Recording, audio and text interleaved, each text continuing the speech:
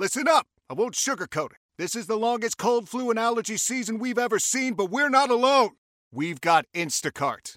Sure, you may be a coughing snot faucet who just wants mommy, but you're not giving up! Not when cold medicine, fragrant herbal teas, and honey shaped like bears can be delivered through Instacart in as fast as 30 minutes! Now let's go win the sick playoffs! Daddy, I just want my soup. Oh, sorry, Sport. App says it'll be here in a few minutes. Instacart for the win.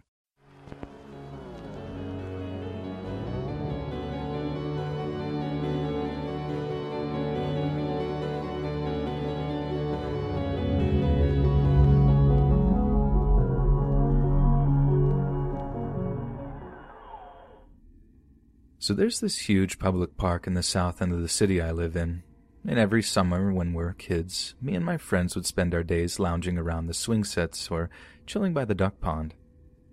As we got into our teens and our group of friends snowballed into a much larger one which included girls, we kept the same tradition, all meeting up on the park to share pilfered booze and cigarettes when we got a little too big for the swing sets.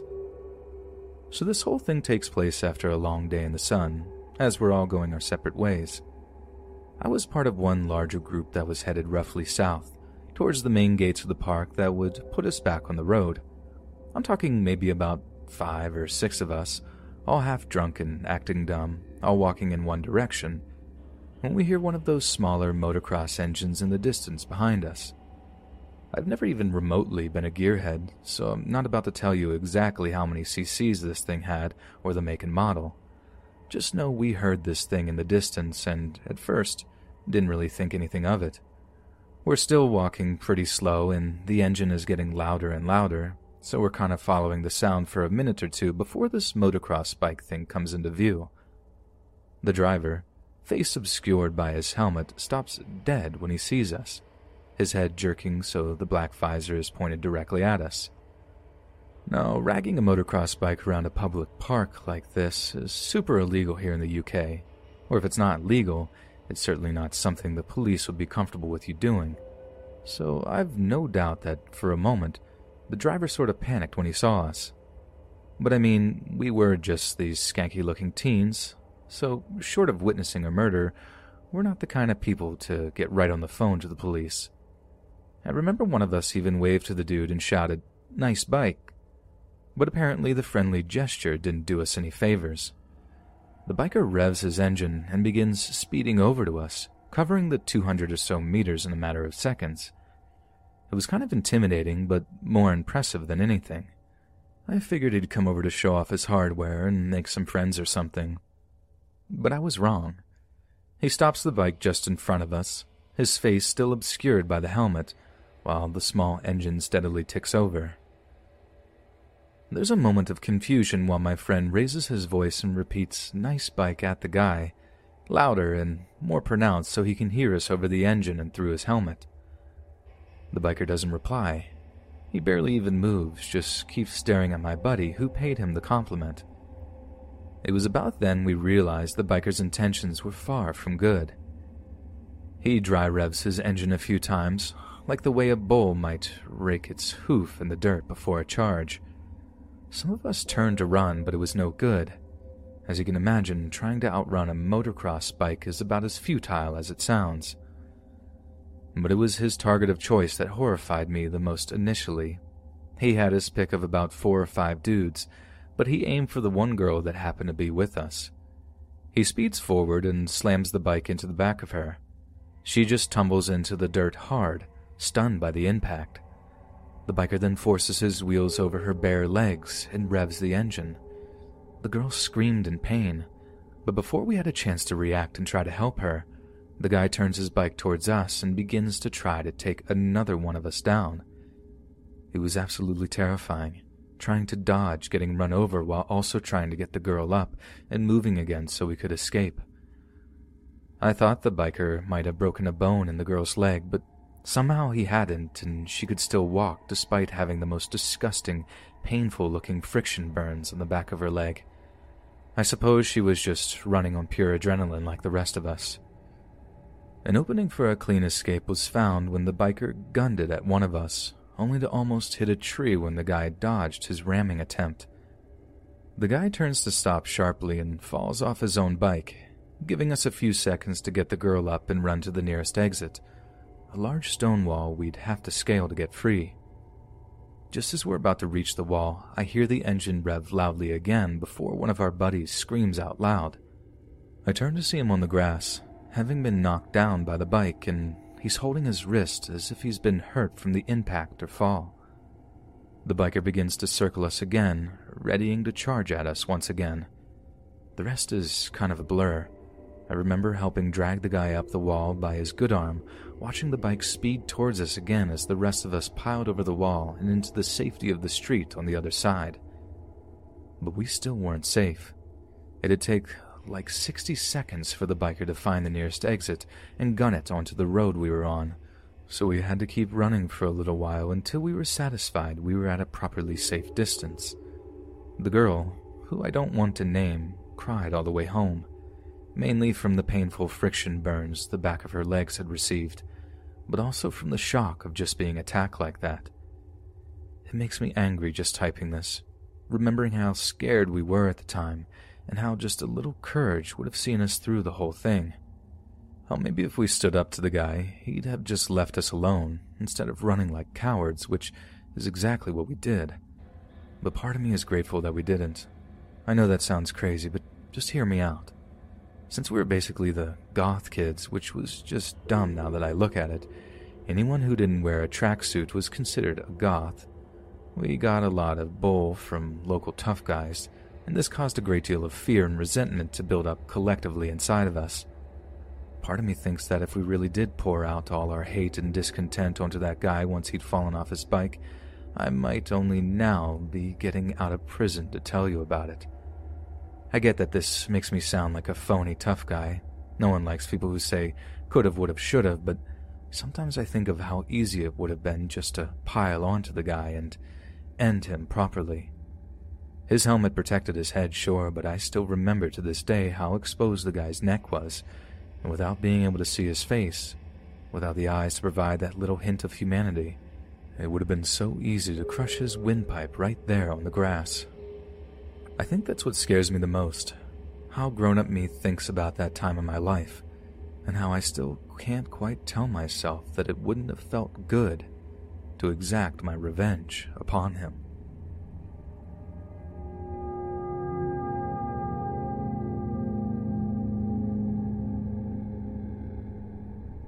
Back when I was a teenager, myself and my little group of friends used to hang around down by the river that runs through our town. We had ourselves a quiet little spot, overlooking a particularly wide stretch of the river. And the views were amazing, especially at sundown and at night. We could look out over the river at the pink and orange sky as the sun set, then gaze up at the stars for hours, all while doing stuff that we weren't necessarily supposed to be doing. So, one night, we were all headed back home pretty late, wandering along little roads and side streets at a nice, leisurely pace. We'd been smoking and drinking, so we're dicking around a little, singing and having playfights and whatnot. But when we see a car's headlights cut through the darkness just a few 100 meters away, we shut up and freeze. We really didn't want to be stopped and searched by the police, so when we realized it wasn't a police car, we all start to relax and continue on our way. We also just expected the car to pass us and head on to wherever it was going. Only it didn't. It crept around a street corner and stopped, engine still running, with the headlights aimed at us, almost as if the driver is expecting us for some reason. We thought nothing of it. It's not like we'd done anything to offend anyone. Only someone truly paranoid would have felt any imminent danger at that point. At this point, we head around a corner into a dead-end street. Well, it wasn't quite dead-end. There was a small footpath, a little more than an alleyway, that we regularly used on our route to and from the river. It's about 200 meters in length, and we're still at our slow, leisurely pace as we begin to walk down it. We had barely turned the corner when we were once again bathed in a car's headlights. Just from the shape of the vehicle, we could tell it was the same one from before. And only then did we start to get a little suspicious.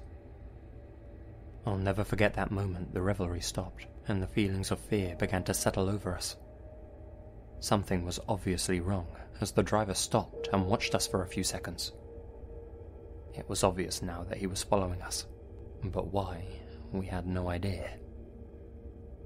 Then, the car began dry revving its engine, gunning it so the car seemed more like an angry monster with glowing white eyes than just some simple form of transportation. We were already kind of jogging away from it at that point, but when it began to tear down the open street towards us, we all broke into sprints and began hurtling away from the speeding car. I remember thinking really clearly at that time how the road was too long and the car too fast for us to actually get away. It was a horrible feeling, and in retrospect, I'm reminded of the old saying about being chased by a bear. You don't have to outrun the bear, just your slowest friend. There was a sickening crash of metal on metal, a scream from behind me. I looked back for a moment to see the car reversing from having collided with a parked car. The driver had tried to hit a friend of mine, trying to pin him between the bonnet of his car and the chassis of another. If he'd been successful, he'd have crushed my friend's legs, and there'd have been a decent chance he'd either be run over totally or bled to death from the catastrophic fractures right there in the street. Now, by this point, we're only about halfway down the street, halfway to the alley, and therefore safety. The car reverses from having smashed into the stationary vehicle, adjusts its heading a little, then begins to zoom down the street towards us once again. I remember hearing someone screaming, and I honestly couldn't tell at the time who it was. But I know now it was the driver, barking out of the car's open window at us. For the second time, he tried to smash the front end of his vehicle into us. Only this time, we're not on the road. We're on the pavement to his left, trying to use parked cars as cover. But as we found ourselves without cover for a few moments, the driver picked his moment and swerved to smash into us. I was near the head of the line by that point, so again, I didn't see exactly what happened. But later, I found out that once again, he was just inches away from ploughing into my buddies and seriously injuring them. The guy's car is pretty screwed up at this point. We all remember the cranking, grinding engine sounds as he tried to reverse and take another run at us. But it was too late. We reached the end of the street and careened into the alleyway that afforded us protection. But it didn't stop there. We heard the same screaming echoing down the alley towards us as he hopped out of his car and began to chase us on foot. We ran and ran and ran, farther and faster than any of us had before, ever. It was so rough that when we finally found somewhere to hide out, one of the bigger guys puked up all the beer and chips we'd been gorging on that evening. It was absolutely disgusting. Sweating, cursing, barely able to breathe from having run so fast. But in the end, we did actually get away. But that didn't mean we weren't half goddamn traumatized by what we had experienced. And for a good few days, we stayed well away from our little river spot and the roads we'd almost lost our lives on. At least until a few rumors made their way along the grapevine to us. So, to this day, I'm not 100% sure how true any of this stuff is, but I figure I should include it for detail's sake. The day after, none of us had any idea what the car's number plate was. We tossed around the idea of going to the police, but it wasn't like we could be honest with them concerning what we were doing. Call it teenage paranoia, but we decided against any kind of legal recourse. The driver who had tried to kill us ended up arrested for the criminal damage he had caused to the other cars. When we heard this, we knew it was the same guy who'd chased us that night. But when more details emerged on who exactly this dude was, I think I pitied the guy more than anything. Apparently, he was a poor mechanic who relied on quick fixes of local cars for his living. In the weeks preceding the chase, he'd been targeted by car thieves, who apparently took to vandalizing his vehicles once they saw how relatively worthless they were. They had made this guy's life a living hell, night after night, for months. The guy had mistaken the car thieves for us. I was still angry about the whole thing, sure, but it wasn't directed at the guy anymore. It was directed to the callous arseholes that had driven this guy to near insanity, to the point we'd almost lost our lives as an indirect result.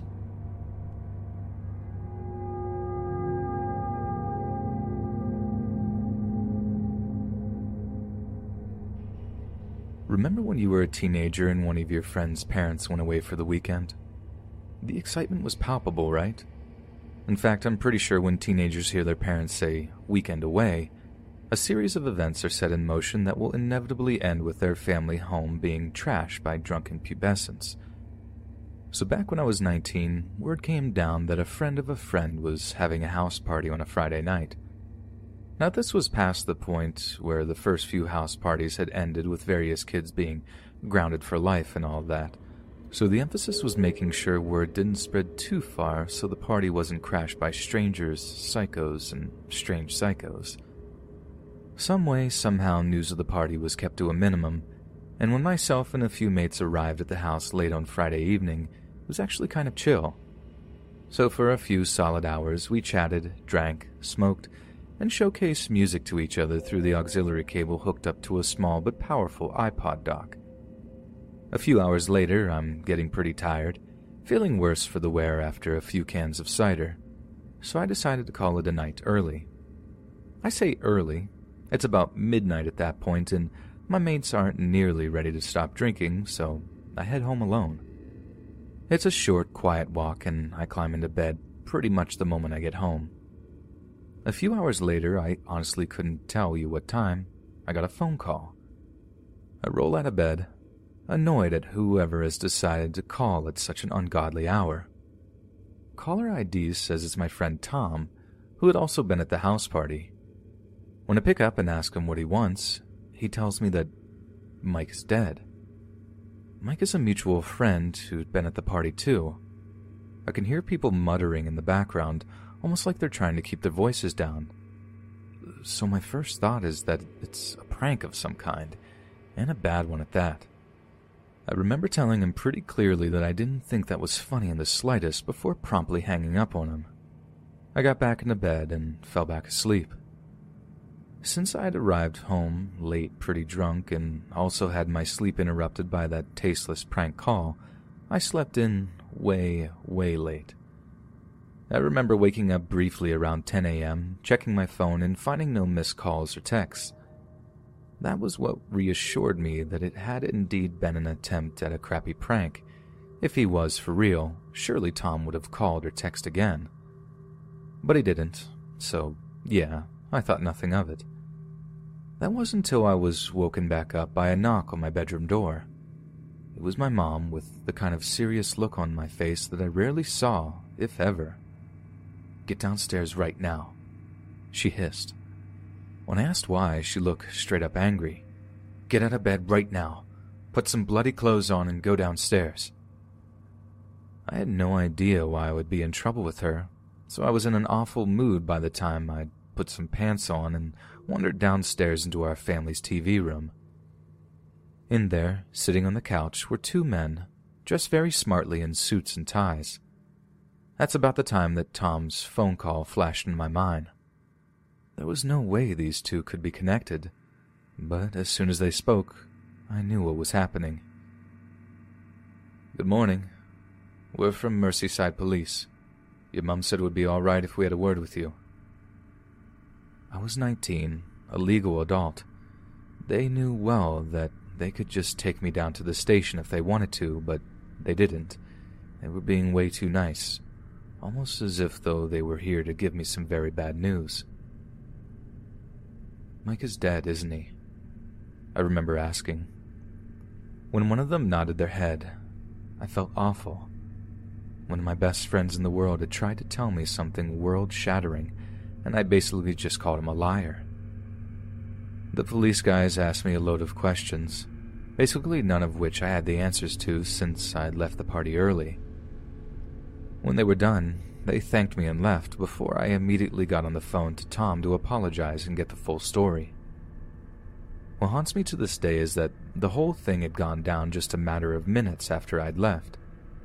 According to him, Tom had said his goodbyes to me, closed the front door to the house, then headed into the kitchen to get another one of his beers out of the fridge. He said he noticed some kind of argument going down around the kitchen table, with a few guys and girls heatedly exchanging opinions, but he didn't think too much of it. What's a little debate between friends, they thought. But this was the start of an argument that would end, in death. Mike, the guy in question, had apparently been flirting with a girl he'd known for a while. However, this girl happened to have a boyfriend. Mike apparently didn't know this at the time, and was defending a little harmless flirting while the girls were telling him how wrong he was to have such a casual attitude about it. Whatever happened, the girl he'd been flirting with had actually called up her boyfriend, who lived just a few streets away, to tell him about it. Now, I hasten to add that she was in no danger at all.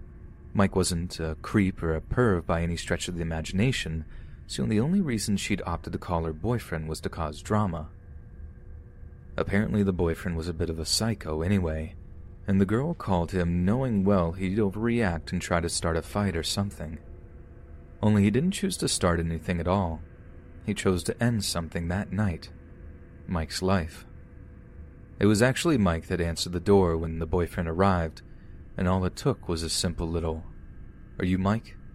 for the boyfriend to realize that this was the guy he was looking for. But instead of shouting at him, shoving him, or even throwing a punch his way, the boyfriend took out a butcher's knife and plunged it into Mike's chest. The way Tom tells it is absolutely harrowing. Mike had run through the house, running on pure fear and adrenaline, with blood practically pumping out of a hole in his chest. The adrenaline was enough for him to actually scale the brick wall at the back of the house, before he collapsed and died in an alleyway, surrounded by his terrified friends. This was all right about the time I was walking home on a quiet March night, feeling at peace with the world. I thought it was just another quiet spring night, but I was walking away from a murder scene. I was all chill, getting into bed, thinking everything was right with the world, and my friend was bleeding to death in a freezing alley. And that's something I don't think I'll ever get over.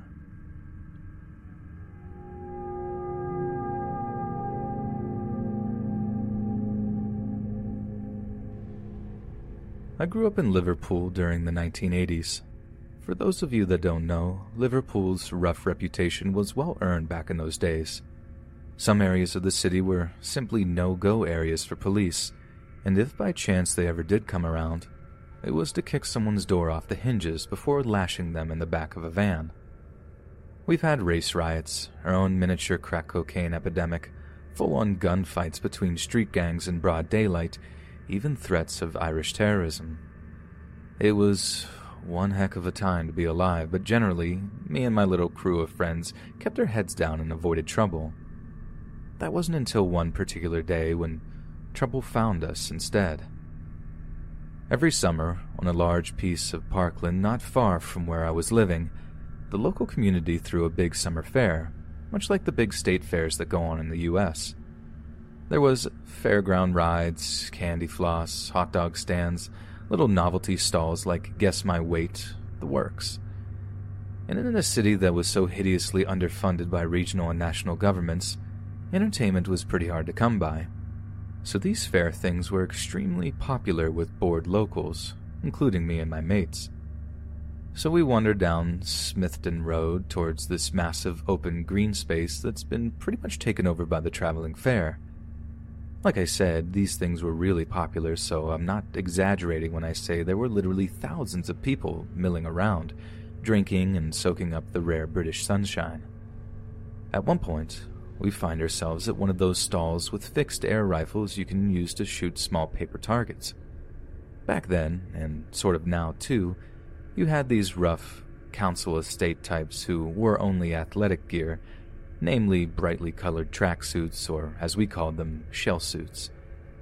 We called them scalies, but any word like similar to thug would fit just as well. Anyway, as one of my mates steps up to do some shooting, so does one of these scaly types, intent on asserting his masculinity over the whole thing.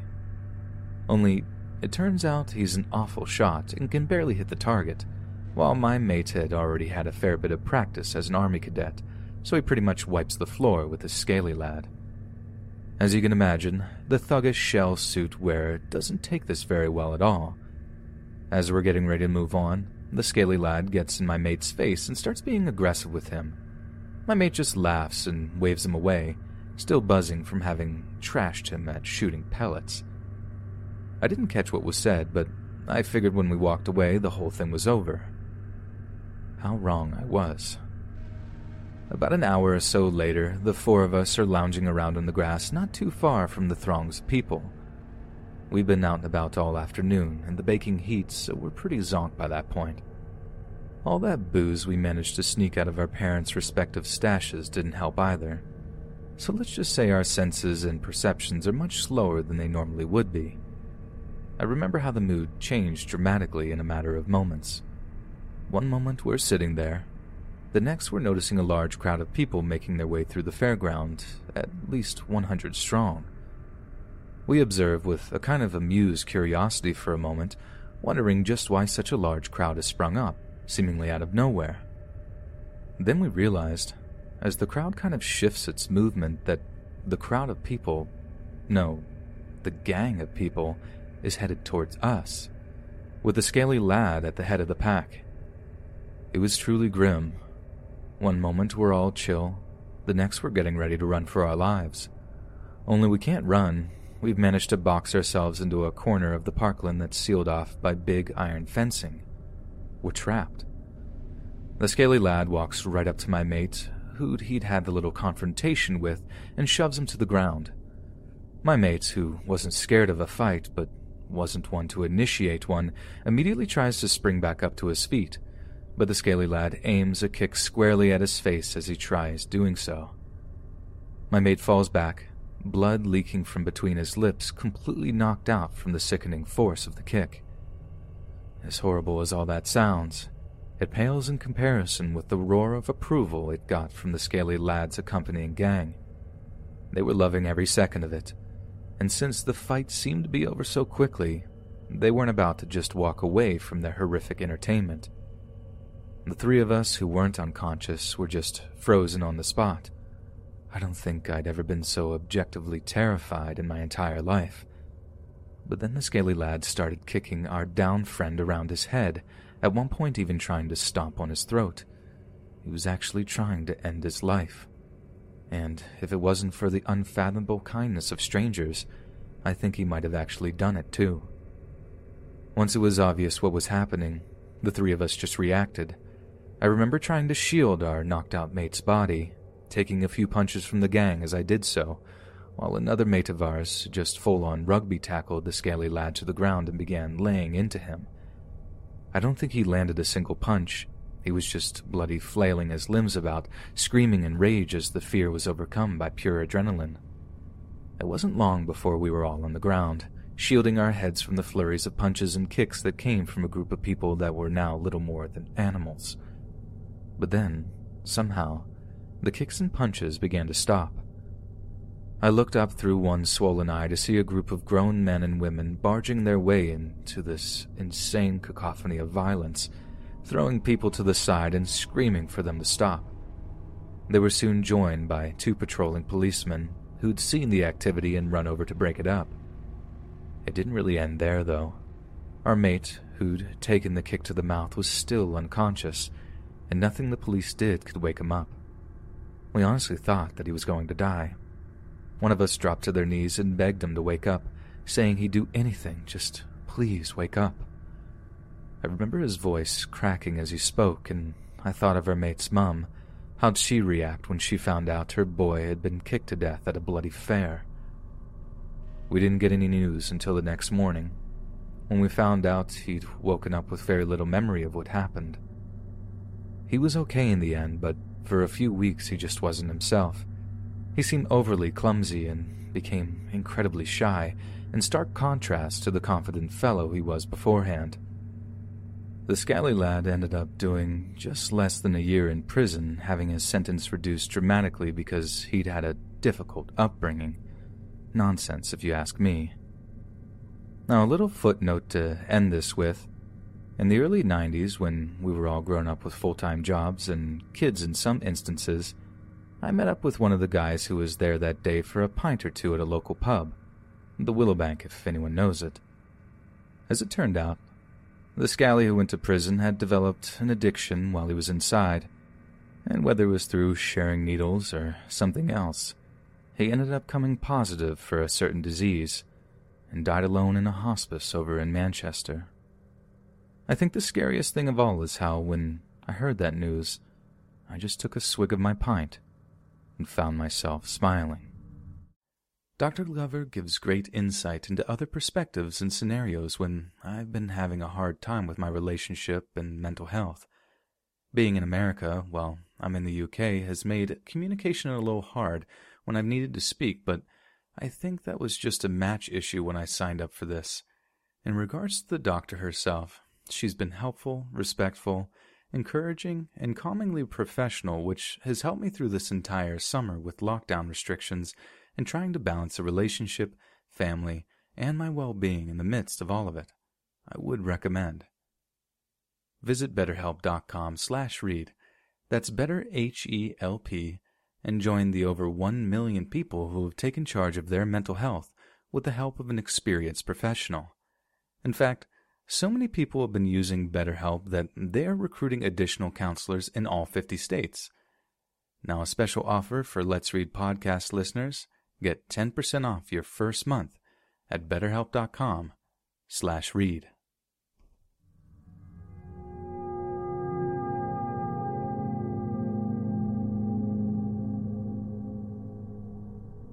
Back when I was much younger, my friends and I were into urban exploring before it was even really a thing.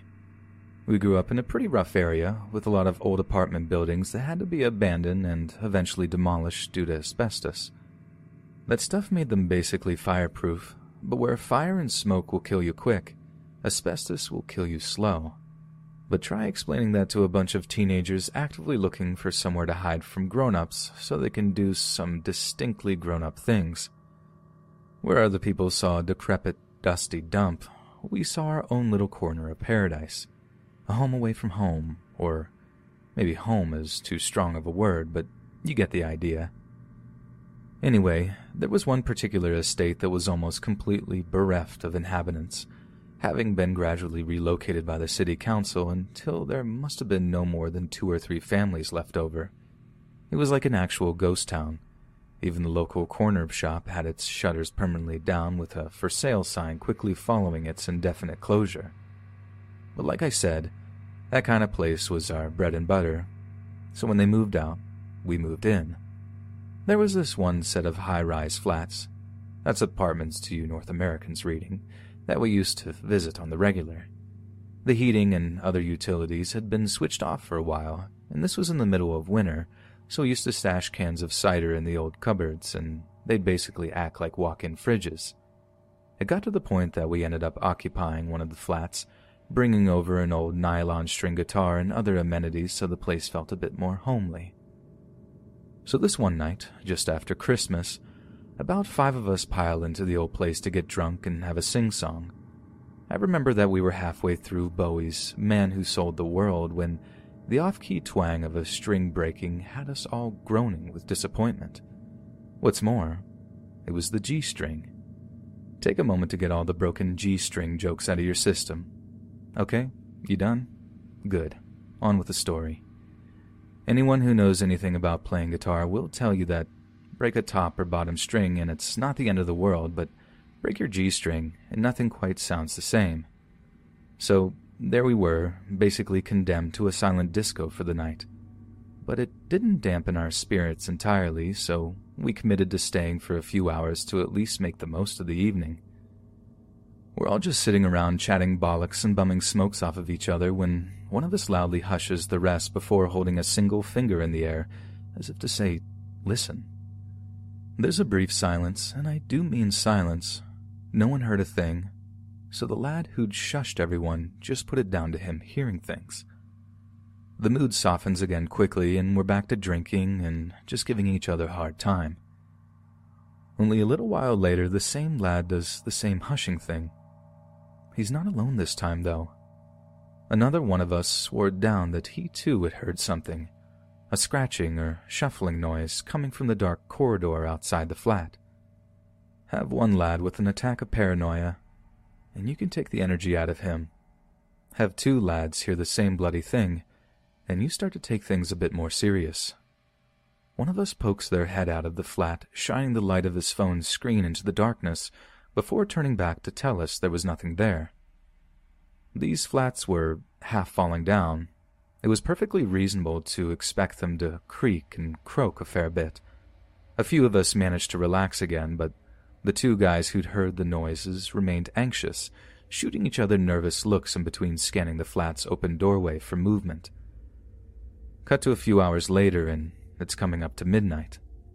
Energy levels are dipping severely, and so are the noise levels. This meant the atmospherics were perfectly attuned for us to perfectly hear the creaking of floorboard just above our heads. This wasn't just the run-down condition of the building either.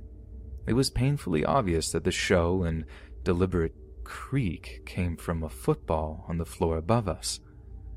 Don't ask me how we knew that.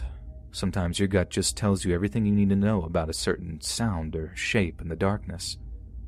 That's how the human race has survived for so long and so successfully, in my opinion.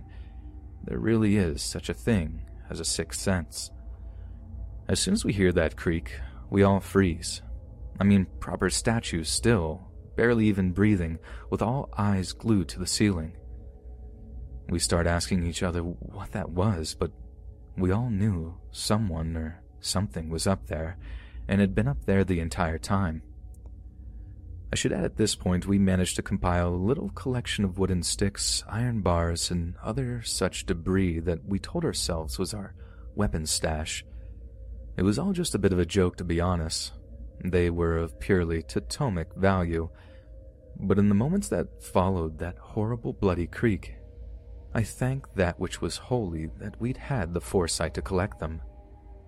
Each of us grabbed something to defend ourselves with before falling silent again, listening for any other creaking sounds above us. We weren't left waiting long. Another creak, then another, each one getting closer and closer to where the front entrance to the upstairs flat would be.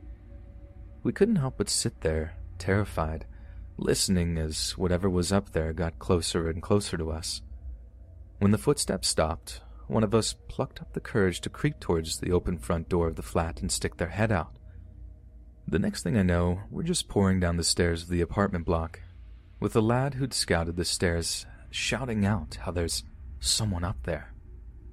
We were scared, maybe a little over-paranoid, but over the next few days, we started to question if we'd ever seen what we thought we had. I remember seeing the shape of something on the stairs above us, but I wasn't 100% sure it was a man, and neither was anyone else if we were honest with ourselves. In the end, I had convinced myself we'd imagined the whole thing and decided to run a little experiment. I left a loaf of bread in the lobby of the apartment block, intending to prove that there was no one living there when the loaf was still there, growing mold a few days later. But when I got back, it was gone. Years later, we watched the council demolish those flats, as wrecking balls smashed into the brickwork and plastic window frames.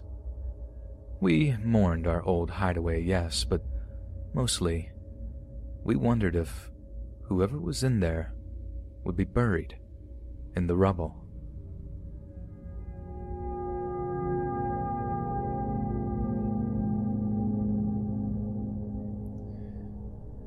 On Friday the 12th of February 1993, a woman by the name of Denise Bolger took her son James to the New Strand shopping centre in Bootle, a suburb of Liverpool in the UK. James was 2 years old at the time, just over a month away from his 3rd birthday. So he was not quite old enough to be attending nursery school, and therefore Denise would take James with her wherever she went. At around 3:40 p.m., whilst inside a small independent butcher's shop on the lower floor of the center, Denise, who had been temporarily distracted, realized that her son had disappeared. She looked around the immediate area, but it was no good. James was nowhere to be found. Denise then approached the shopping center's security guards and waited as the staff began to wander the shopping center in the hope of finding James. However, on the day in question, 2 local 10-year-old boys were playing truant from school and had decided to visit the New Strand shopping center to partake in a little mischief.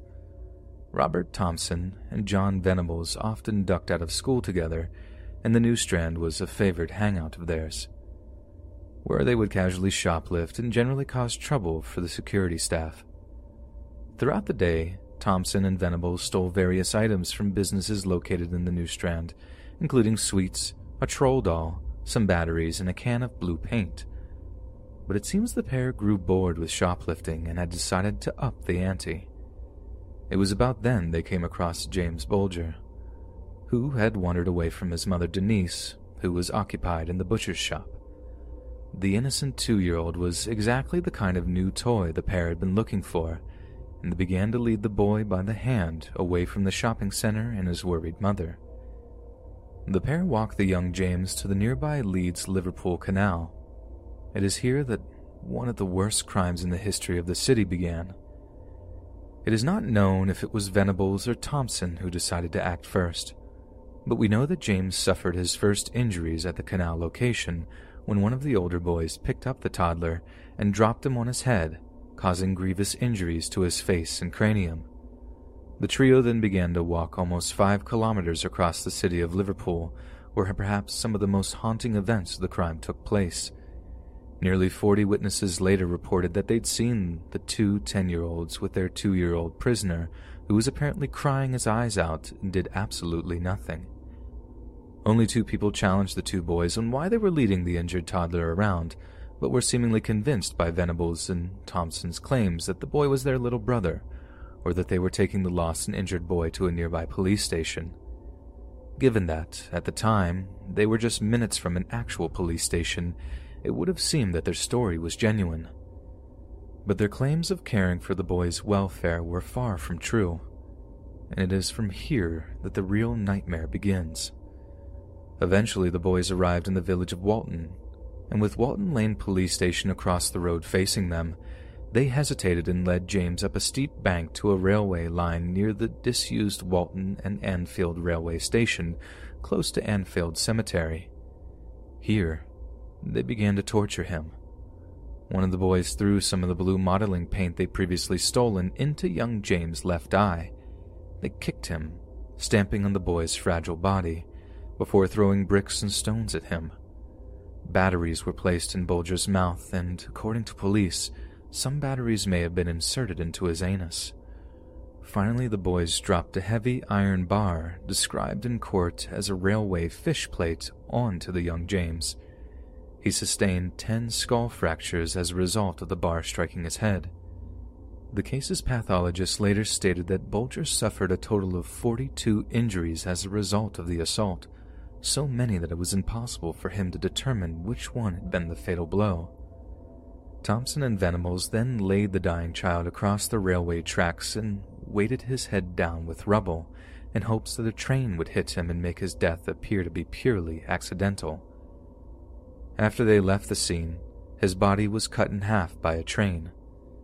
Bulger's severed body was discovered 2 days later on Valentine's Day. The same forensic pathologist testified that he had died before he was struck by the train. Police suspected that there was a carnal element to the crime since Bulger's shoes, socks, trousers, and underpants had been removed. The pathologist's report, which was read out in court, found that Bulger's foreskin had been forcibly retracted. When Thompson and Venables were questioned about this aspect of the attack by detectives and a child psychiatrist, Eileen Vizard, the pair were reluctant to give details and also denied inserting some of the batteries into Bulger's anus.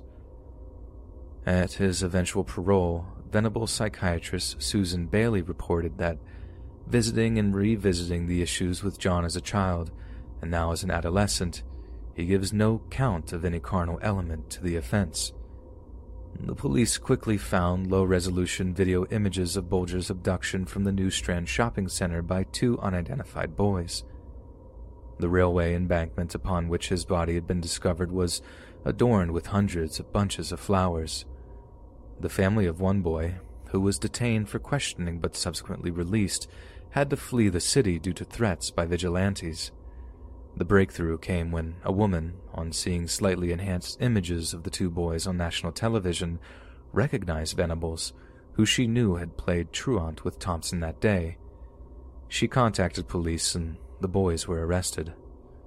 The fact that the suspects were so young came as a shock to investigating officers. Early press reports and police statements had referred to James Bulger being seen with 2 youths, which suggesting the killers were in fact teenagers.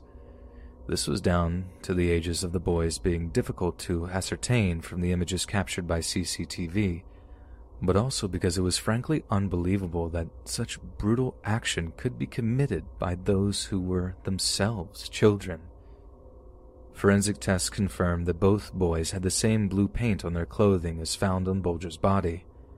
Both had blood on their footwear, with the blood on Thompson's shoe being matched to Bulger's through DNA tests. A pattern of bruising on Bulger's right cheek matched the features of the upper part of a shoe worn by Thompson. A paint mark in the toe cap of one of Venable's shoes indicated he must have used some force when he kicked Bulger. In a haunting police interview, Thompson is said to have asked police whether the 2-year-old had been taken to the hospital to get him alive again. The boys were each charged with the murder of James Bulger on the 20th of February 1993, and appeared at South Sefton Youth Court just 2 days later, where they were remanded in custody to await trial. In the aftermath of their arrest and throughout the media accounts of their trial, the boys were referred to only as Child A and Child B. Awaiting trial, they were held in the secure units, where they would eventually be sentenced to be detained indefinitely. The boys, by then aged 11, were found guilty of Bulger's murder at the Preston Court on the 24th of November 1993, becoming the youngest convicted murderers of the 20th century. The presiding judge told Thompson and Venables that they had committed a crime of unparalleled evil and barbarity. In my judgment, your conduct was both cunning and very wicked. He sentenced them to be detained at Her Majesty's pleasure, with a recommendation that they should be kept in custody for very, very many years to come, recommending a minimum term of 8 years. At the close of the trial, the judge lifted reporting restrictions and allowed the names of the killers to be released, saying, "I did this because the public interest overrode the interests of the defendants. There was a need for an informed public debate on crimes committed by young children."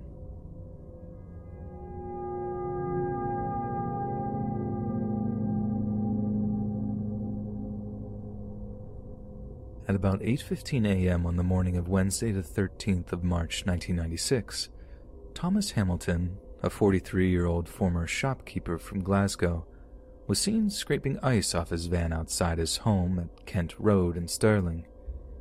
He departed shortly afterwards, driving about 5 miles north to the south town of Dunblane.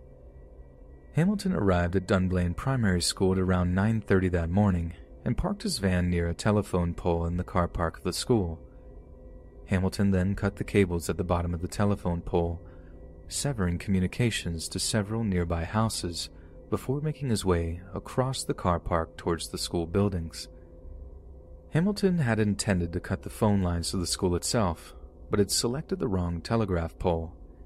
He then headed towards the northwest side of the school to a door leading to the toilets in the school gymnasium. After entering, he made his way to the gymnasium. In the gym was a class of 28 7- and 8-year-old pupils preparing for a PE lesson, being supervised by 3 adult members of staff. Before Hamilton entered the gym, the staff heard 2 loud bangs coming from the hallway outside. Then, after entering the gymnasium, and as he was about to be confronted by Eileen Harold, the PE teacher in charge of the lesson, he started shooting rapidly and randomly, armed with 4 legally held handguns, 2 9mm Browning HP pistols, and 2 Smith & Wesson M19 357 Magnum revolvers. He was also carrying 743 rounds of ammunition. He shot one of the supervising teachers, who received wounds to their arms and chest as she attempted to protect herself, and continued shooting into the gymnasium. The wounded teacher then stumbled into the open-plan store cupboard at the side of the gym along with several injured children. Gwen Mayer, the class's teacher, was shot through the heart and died instantly. The other adult present was shot in the head and both legs, but also managed to make her way to the store cupboard and with several of the children in front of her. In the time it took to reach the gymnasium and take a few steps inside, Hamilton had fired 29 shots with the pistols, killing 1 child and injuring several others. 4 injured children had taken shelter in the store cupboard along with the injured teachers, Harold and Blake. Hamilton, then made his way up the east side of the gym, firing as he walked. He then walked towards the center of the gym, firing 16 shots at point-blank range towards a group of terrified children who had been incapacitated by the bullets he had previously fired. An older pupil who was walking along the west side of the gym building at the time heard loud bangs and screams and looked inside the gym. Hamilton shot in his direction, and the pupil was injured by flying glass before running away. From this position, Hamilton fired 24 shots in seemingly random directions. He fired shots towards a window next to the fire exit at the southeast end of the gym, possibly at an adult who was walking across the playground, and then fired 4 more shots in the same direction after opening the fire exit door. Hamilton then exited the gym briefly through the fire exit, firing another 4 shots towards the cloakroom of the library, striking and injuring Grace Tweddle, another member of the staff of the school. In the mobile classroom closet to the fire exit where Hamilton was standing, Catherine Gordon saw him firing shots and instructed her class to get down onto the floor before Hamilton fired 9 bullets into the classroom, striking books and equipment. 1 bullet passed through a chair where a child had been sitting seconds before. Hamilton then re-entered the gym, dropped the pistol he was using, and took out one of the 2 revolvers he was packing.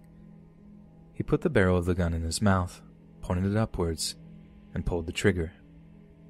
A total of 32 people sustained gunshot wounds inflicted by Hamilton over a 4-minute period, 16 of whom were fatally wounded in the gymnasium, which included Mayer and 15 of her pupils. The first call to the police was made at 9:41 a.m.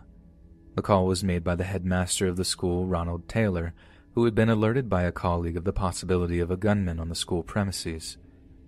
Taylor had also heard screaming inside the gymnasium and had seen what he thought to be cartridges on the ground.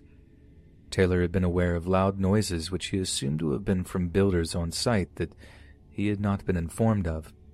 As he was on his way to the gym, the shooting ended, and when he saw what happened, he ran back to his office and told the deputy headmistress to call for ambulances, a second emergency call which was made at 9:43 a.m. The first ambulance arrived on the scene just 14 minutes later. Just another medical team from Dunblane Health Center arrived shortly after, which included doctors and a nurse who were involved in the initial resuscitation of the injured. The accident and emergency department at Stirling Royal Infirmary had also been informed of a major incident involving multiple casualties at 9:48 a.m., and they had dispatched ambulance crews from several nearby areas to help all the wounded. By about 11:10 a.m., all of the injured had been taken to Stirling Royal Infirmary for medical treatment, with 1 child dying en route to the hospital. Upon examination, several of the patients were transferred to the District Royal Infirmary in Falkirk and some of the Royal Hospital for Sick Children in Glasgow. As it turned out, there had been several complaints to police regarding Hamilton's behavior towards the young boys who attended the youth clubs he was discovered to have ran. Claims had been made of his having taken photographs of semi-nude boys without parental consent. Hamilton had briefly been a scout leader, but as previously stated, complaints were made about his leadership, including 2 occasions when scouts were forced to sleep with Hamilton in his van during hill-walking expeditions. Within months of his appointment, Hamilton's scout warrant was withdrawn, with the county commissioner stating that he was suspicious of his moral intentions towards boys.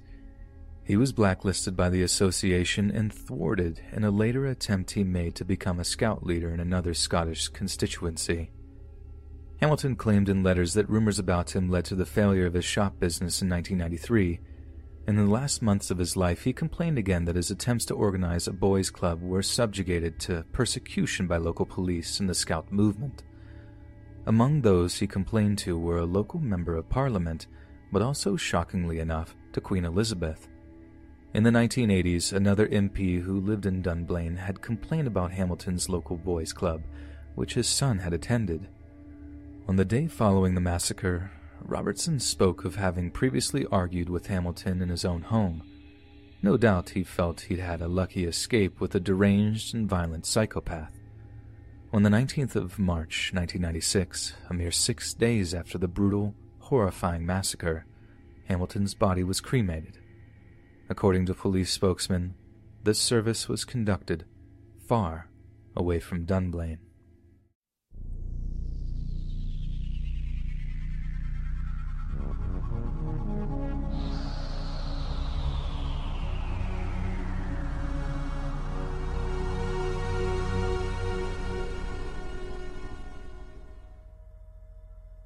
The house that I am currently living in has an attic, and I have lived in this house for the past 8 years since I was 13 years old.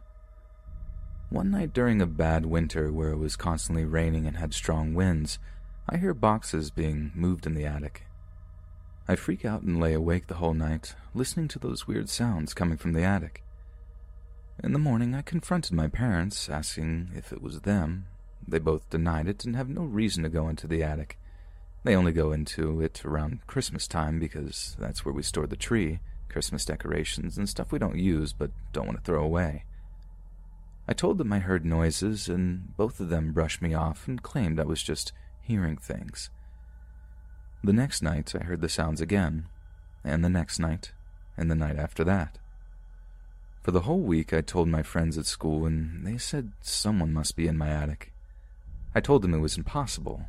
The only way into my attic is by grabbing the ladder from the shed in the garden, coming into the house, and next to the laundry, which was next to my room, there's a hole, like a proper hole. Sorry, I'm not exactly sure how to describe it, with a panel covering it, and that's how you actually get into the attic. Now, after that week, when the weather cleared up and I didn't hear any more noises coming from the attic, I simply forgot about it until I forgot my key one day. I called my dad, who was at work, and asked him if there was a spare key hidden somewhere that I could use to get in. He told me there's a way of getting into the attic via the roof. He told me about a large panel on the roof that could be removed and you could get into the attic. It's also quite easy to get onto the roof, and my younger brother has done this many a times with ease, to rescue our cat or balls that have ended up there. My blood went cold. Someone could have gotten into the attic. Someone could have been in there for a week, and then a dark thought crossed my mind. What if he's still there? I got out of there and walked around the neighborhood for 3 hours instead, while waiting for my dad to come home. When he did, I told him again about that week that I heard noises in the attic and how he could have gotten in, and again, he brushed me off. The next few years were filled with the occasional horror moments. I have 2 glass doors in my room that face the backyard, and we have lights and motion sensors in the garden. One night while I was sleeping, my dog was asleep next to me and my back to the glass doors. My room was suddenly flooded with light. Someone or something was in the garden. Now, I didn't think much of it. Perhaps a stray cat, I thought. Then is when my dog started growling. He's a very sweet and timid dog that our kitten bullies, and I froze. I had never heard him growl before, and that's when I heard a tapping on the glass door. I wanted to cry. I was terrified if whoever was tapping on the glass wanted in, the glass wasn't going to stop him. The tapping continued for a few minutes. I lay still, pretending to be asleep. Then I heard the doorknob being tested, and then my dog started barking, really deep and menacing. Whoever was there had fled once he heard the dog. I didn't sleep for the rest of the night, scared he was going to come back. In the morning, my dad yelled at me due to the dog barking and waking him up. I cried and told him about what had happened, and I swear, once again, he brushes me off. Now, another time when we changed the locks because my brother had lost his wallet with his keys in them and our address was in his wallet. It later was found in our mom's house, but my dad gave me a new key for the front door. I put it on my bed and went shopping with my dad and brother. When I came back, it was gone. I searched everywhere. It never turned up, and I ended up taking the spare key my dad had hidden in the garden and pretending it was my main. He would later put another key in the garden, which was hidden under my dog's bed. And this is important for later. Other things have happened, but I think I've given enough backstory, and this was about 2 months ago. So my dad travels for work sometimes, and when he does, my brother stays with our mom and I look after the house and the animals. My dad had been gone for 5 days when this happened. I had left the main computer on and it was just on the Google homepage. I went to bed and woke up 2 hours later, and my stomach was killing me. I rushed to the bathroom and threw up. Now, I had made a bit of a mess, so I went to the kitchen. I have an open-plan kitchen, so it also has a dining room and a small living room in this big room. The main computer room is also in this room. Now I grabbed a mop and a bucket, and that's when I saw the computer screen on. Not dark, like when you don't touch your computer for a while and the screen goes black. Curious, I went over to look at it and saw it was on YouTube, on a random music search page with the music typed into the search bar. I was incredibly freaked out. I clicked back, and it went on a few different music things before going on a website of a university my brother was considering going to, and I had taken him to the opening day only a few weeks ago. And then I clicked back again, and it went on my email. I leave it logged in, and then it went to my university homepage. I was beyond freaked out. All I could think was someone was in my house. They had used my computer and gone searching for all this stuff. But why? I quickly grabbed a knife and headed to the main living room, which is next to the front door. I called my best friend, who lived about a 30-minute drive away, and she told me she was coming to pick me up. I searched the living room while on the phone with her, and I told her if I screamed to call the police. After making sure the living room was safe, I paced, waiting for her. My cats were freaked out and were hiding, something they never do. When she arrived, we searched my house. I was violently kicking doors, opening and yelling if someone was in the house that I would stab them. There was no one inside the house.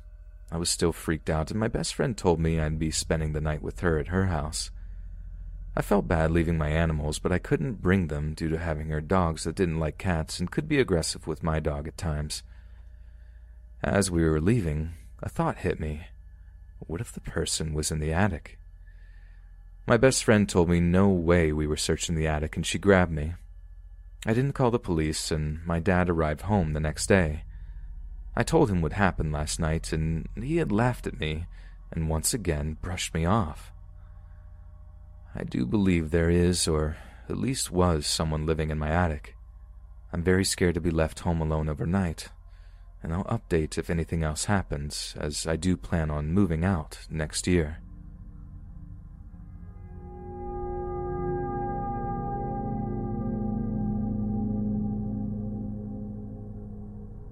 This summer I traveled alone to Colombia.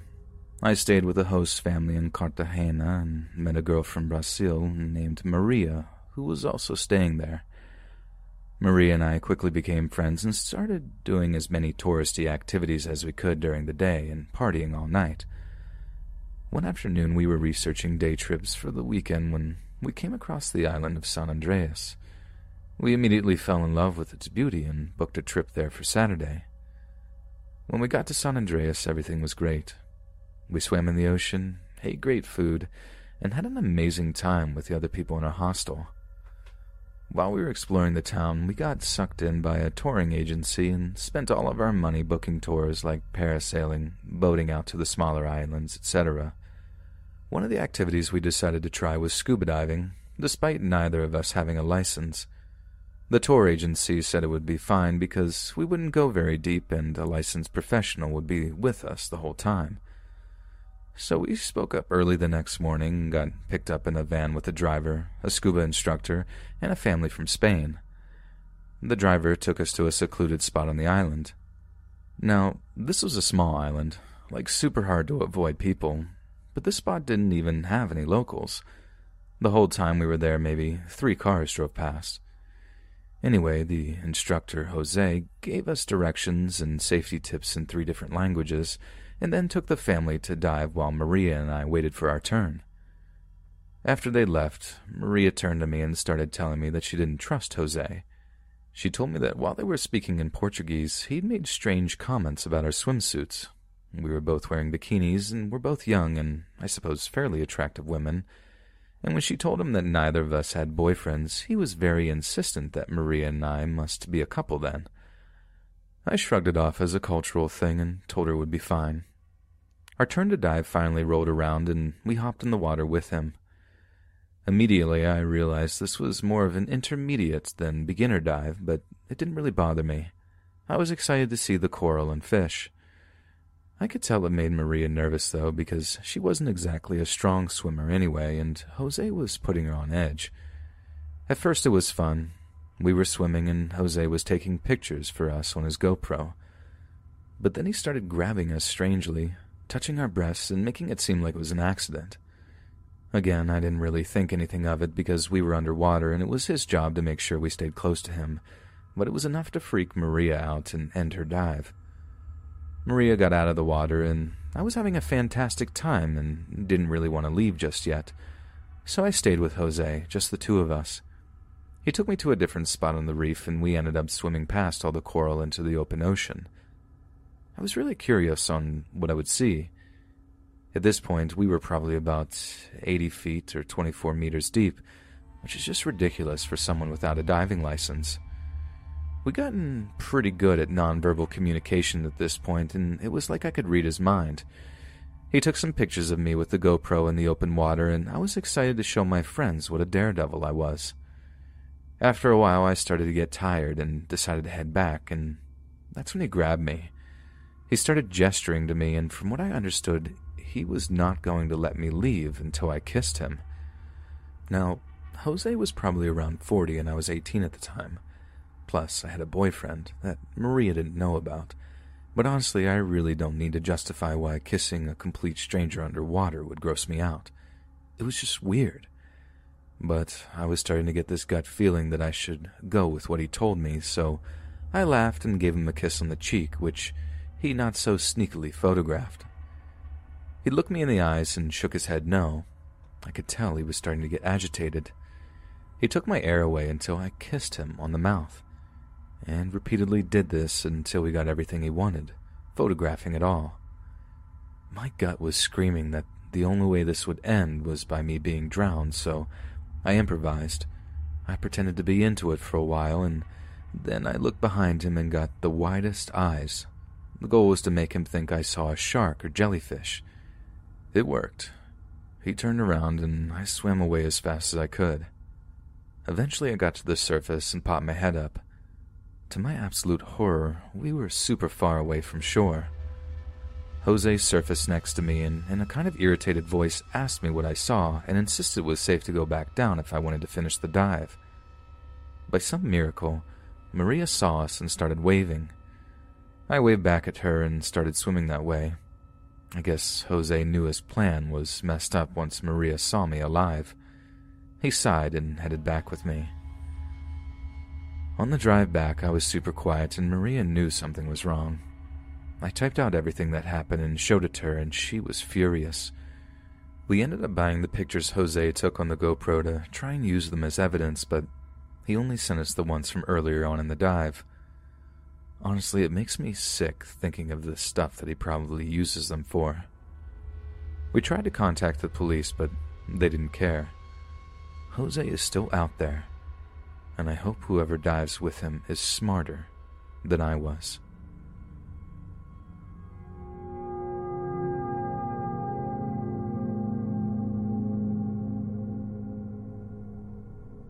So to start out, I've been homeschooled for the majority of my life, and because of that, I didn't have many friends. Finally, when I went to college, I was able to meet so many new people, and I would soon learn that not all of them were as friendly as I had thought. In my first semester, I was enrolled in a college algebra class. I had never enjoyed math a day in my life, but it was something I was accursedly good at. One day, when I was studying for a test, a guy from my class, let's call him Harley, came running around the corner, skidding to a stop in front of my table as he slammed his books down on it. I had always recognized him as the loud, charismatic guy who sat a couple of seats behind me. He frantically asked if I knew what I was doing in the class, and I didn't want to be rude, so I let him sit with me while I showed him how to do certain equations. When I had finished showing him how to do the work, he thanked me and admitted he really didn't know what was happening in the class and that he was currently getting an F. I offered to tutor him after class because I had free time, and he happily accepted. This was the new normal for a few weeks, and we developed a good friendship. We would often get distracted on topics we enjoyed, and we even found out that we both liked the same video games and TV shows. Gradually, we spent more time together, and I even introduced Harley to my friend group in my club. My friends were initially a bit wary of him, as he had a rather boisterous personality, but they decided not to say anything because he was a friend. Eventually, he asked me out on a date, and I said yes. I wasn't really that interested in him, but I had also never been on a date before and figured that the date would help me figure out if I could truly like him. That's when things started to get a little weird. He told everyone about the date, my friends, the club, and even people in his classes that didn't even know me. It almost felt like he was putting a claim on me. Then, the night before the date, Harley FaceTimed me and asked if I would ever consider going out with another guy we both knew. I admitted that I would, and he threw a big fit, saying how he felt worthless, like I was playing him. He continued to spout insults at me to the point where I started crying, and then he eventually called off the date. I was left crying on the bathroom floor for the rest of the night, feeling overwhelming guilt. The next day I woke up and discovered a text from him asking if we could talk. I called him, and he was already in a good mood, saying that we should put the date back on. I wasn't really sure about it, but he convinced me we would only be going as friends and that I didn't really need to like him for it to work out. The date eventually came, and while it was a fun day, I just felt like I had no interest in him, so I ultimately rejected his affections. He didn't seem too upset and happily said that he'd always wait for me and that he was persistent. More weird occurrences started happening after that. Harley would do something like incessantly start poking me while I was trying to study. He would jab me in the ribs and tell me all sorts of terrible things as I was winning in a friendly argument. He would call me degrading names like woman and slave, and he would yank my hair in public to show off to everyone because I had told him how it never really hurt that much. He would often do this in public settings, causing my friends to give him confused and disgusted glares. He even started pulling my hair when I was trying to order at Starbucks, with the barista trying not to laugh the whole time. I felt so embarrassed that I wanted to crawl into a hole and die. Harley also put screenshots of me crying over FaceTime as his lock screen and home screen, and when I would ask him to change it, he explained that I looked pretty when I cried. Because of this, I would always avoid FaceTiming him. My friends and club members continuously warned me about Harley, saying how they didn't like him and that he gave off weird vibes, but I would often deny it, saying that it's just part of his personality. He tried to make an effort to hang out with me more, a notion I wouldn't mind from one of my other friends, but he honestly was starting to creep me out. I explained that I like being in groups more than just one-on-one for the sake of holding a conversation. Really, I just felt uncomfortable being alone with him. Harley agreed that we should both invite friends, but many of mine were never available except on rare occasions, and his all seemed to oddly back out last minute. He would then try to make me pick sides, creating hypothetical scenarios where I either had to choose him or my other friends. Of course, I never chose him because I had really only known him for a couple of months, and would always make him very upset because I was supposed to be his bestie. After all, I was his. His ex eventually started texting me, harassing me about him. She told me to run away as fast as I could because he was crazy, and when I explained that he was my friend, she called me naive and would get really upset. Even though I never wanted to text her, I always dreaded it. I couldn't find it in myself not to respond to her when she texted me late at night.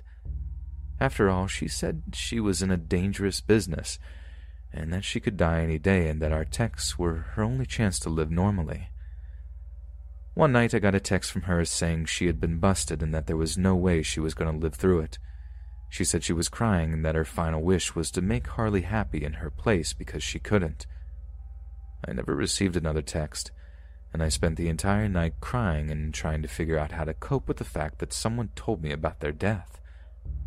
I eventually told Harley about it, and so he started saving up money to go to Egypt, that's where she was from, to go and find her to make sure she was okay. He then started using this to guilt trip me. If he wanted us to hang out together or do something I didn't want to do, He would tell me that he was going off to Egypt and that it's dangerous, so he might die and never get to do anything else. Most of the time I would give in, but the times I didn't, we would get into heated arguments. He always wanted to pay for my food, and when I refused, because he would always use it against me as a "but remember when I paid for your food that one time" card, he would start arguing with me in front of the cashier and would wrestle with me for the man to take his credit card instead of mine. It got to the point where we would have heated arguments once a month that would cause me to shut down for a couple of days, moping until I had the courage to approach him again and apologize for everything I had done. It was always my fault, and I would keep running back to him. The final straw came sometime in May of my second semester. I had been working on an art piece for over a month and had accidentally deleted it without backing it up. I was so depressed and posted about it, to which he replied with a laughing face saying how that was pretty funny. When I didn't respond, he asked if I was okay and that he was going to call me. I didn't pick up.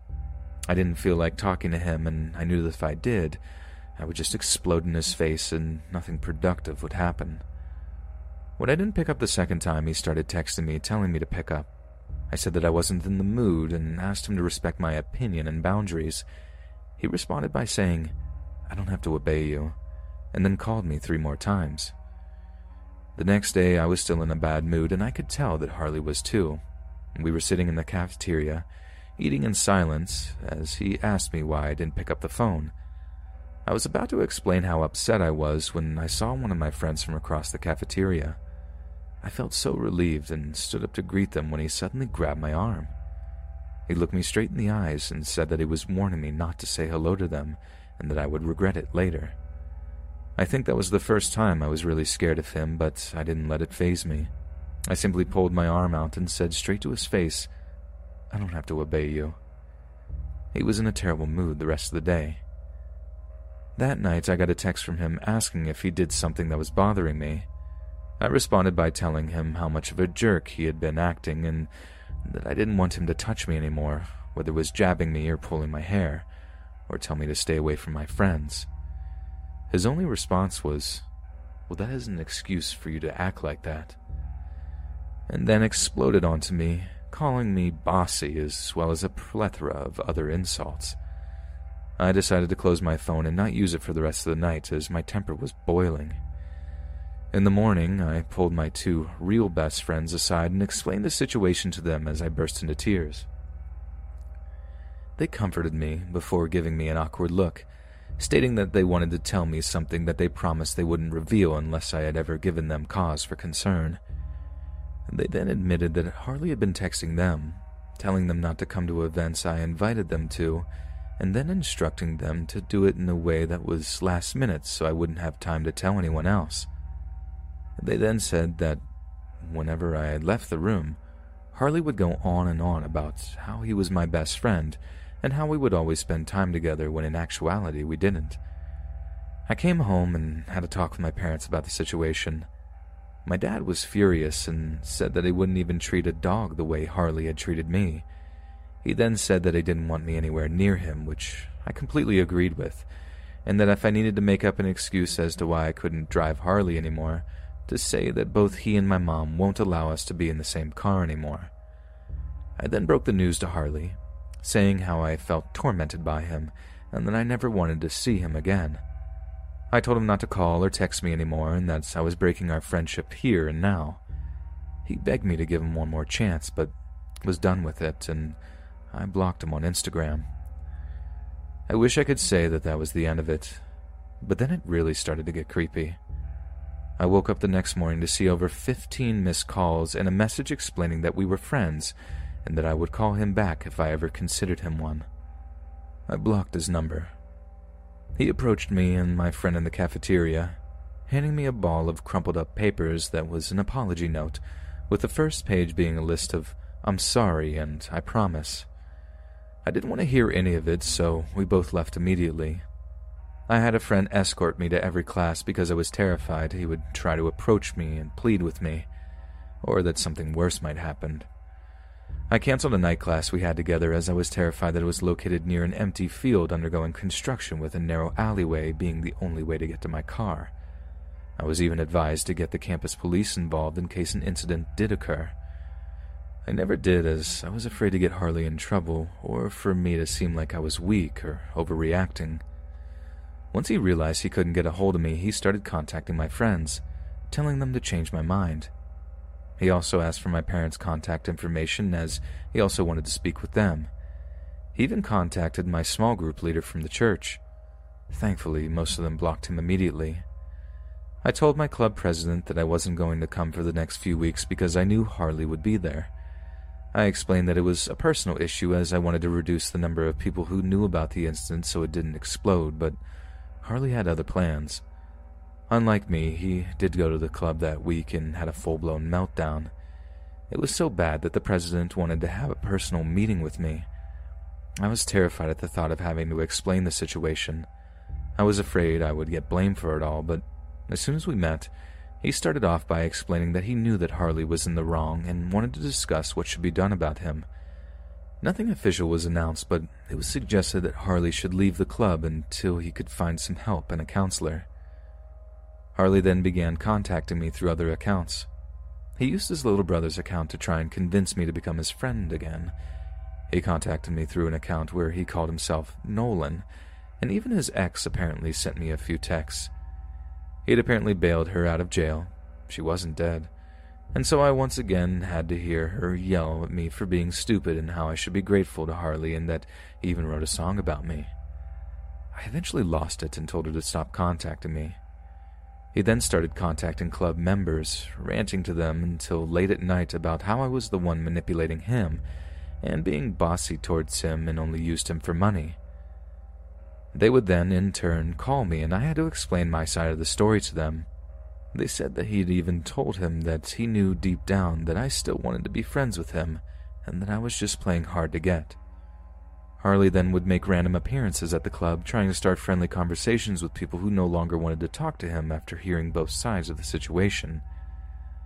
Oftentimes it would end in him being ignored, but that only led him to coming to the club just to stand on the opposite side of the table from me, staring at me for 15 minutes at a time before taking his leave. Sometimes he would come back, claiming he left his backpack in the room. One of the club members even said Harley tried to look under the stalls in the restrooms to find someone he recognized to help him get back into the club. Eventually, the president had to have a stern talk with him and strongly suggest that he would not be welcome if he ever came back. It was at that point that everything seemed to die down. He stopped trying to contact my friends, he stopped using alternate accounts, and I barely saw him on campus. Although there was a lot of stress involved in this situation, it did teach me a valuable lesson of not trusting everyone I met, and I should be more aware when there are signs of possessiveness and manipulation. My message to anyone who finished reading this would be to not be afraid to ask for help when you feel like you're in a bad situation. If my friends and family weren't there for me, who knows what could have happened?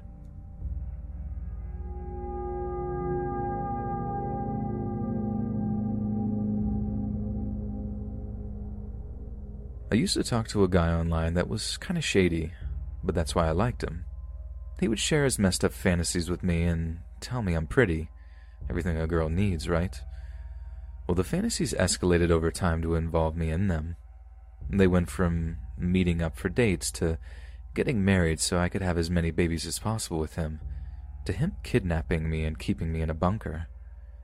I kept talking with him through it all. We had been in touch for nearly 8 years, and I liked that he was scary, but across the country. Those fantasies weren't the only things we talked about, so it was easy to move past them. A few months ago, he found out that I was diagnosed with major depression. He was trying to figure out how I could improve my mental health if I suddenly went off my medication. He stopped when I told him that I hadn't thought about ending my own life in a while because I was finally getting treatment. He was sad that I hadn't told him that I was that way in the first place. Over the holidays, I had my first really bad spiral in 6 months. I won't go into details to save on time, but the super short reason is that I miss my family. I went quiet online for about a week to wallow in my abyss, then pull myself out. When I finally re-emerged, worse for wear and still sad but not considering the pros and cons of dying, I found a lot of messages from this guy telling me not to end my own life, but to let him do it for me. He said I'd enjoy myself. He could use me up until the very end, and I could be his ghost bride in the afterlife. He also sent a lot of gifts of pictures of brutal, hardcore stuff, most of which involved a crying woman being choked by a belt. I told him that I really didn't desire any of that, and he said, "Okay, then let's not do that." Then he proceeded talking like he didn't offer up an extremely painful death because he knew I got the big sad sometimes. That was kind of the last straw for me. I never intended to meet him, but I draw the line at murder fantasies. That's the closest I've ever gotten to know someone who had a plan to do those kinds of things to me.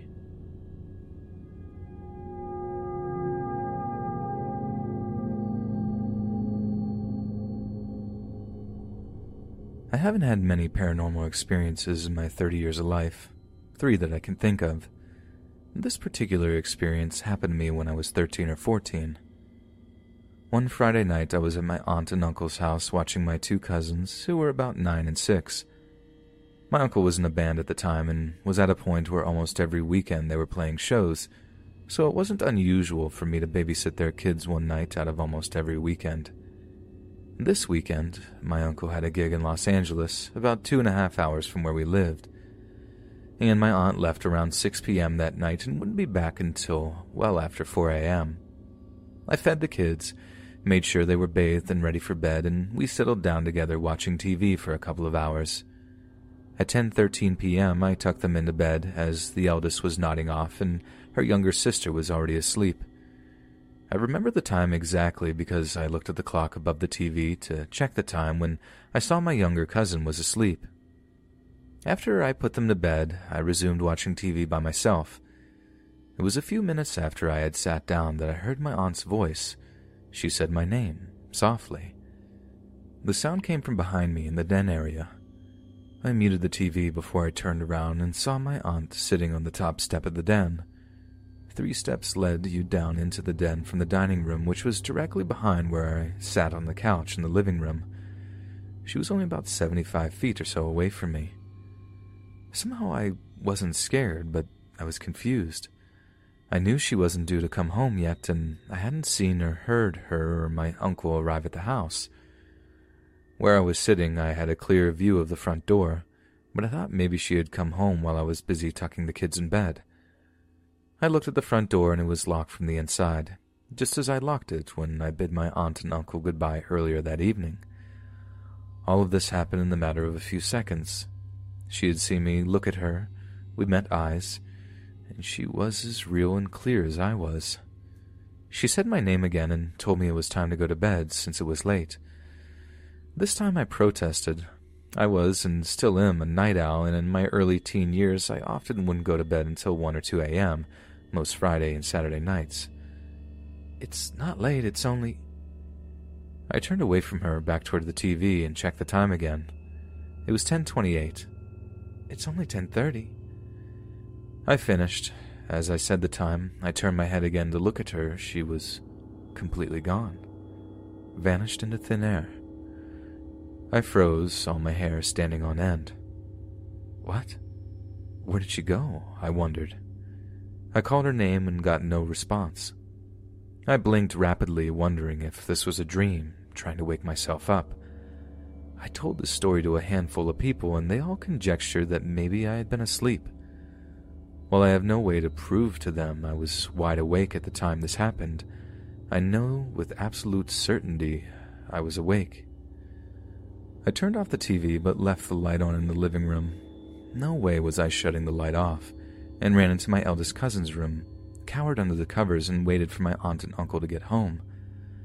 I didn't fall asleep until I heard them come through the front door many hours later. I didn't mention my experience to my aunt and uncle, or even my cousins, until many years later. They'd never had any strange experiences in the home, and they told me I must have been dreaming. I've had no history of delusions or mental illness. I know I didn't dream up seeing my aunt clear as day in the home and speaking to me when she wasn't there. I don't know what or who I saw that night, but it spooked me. I never did see that woman or thing again.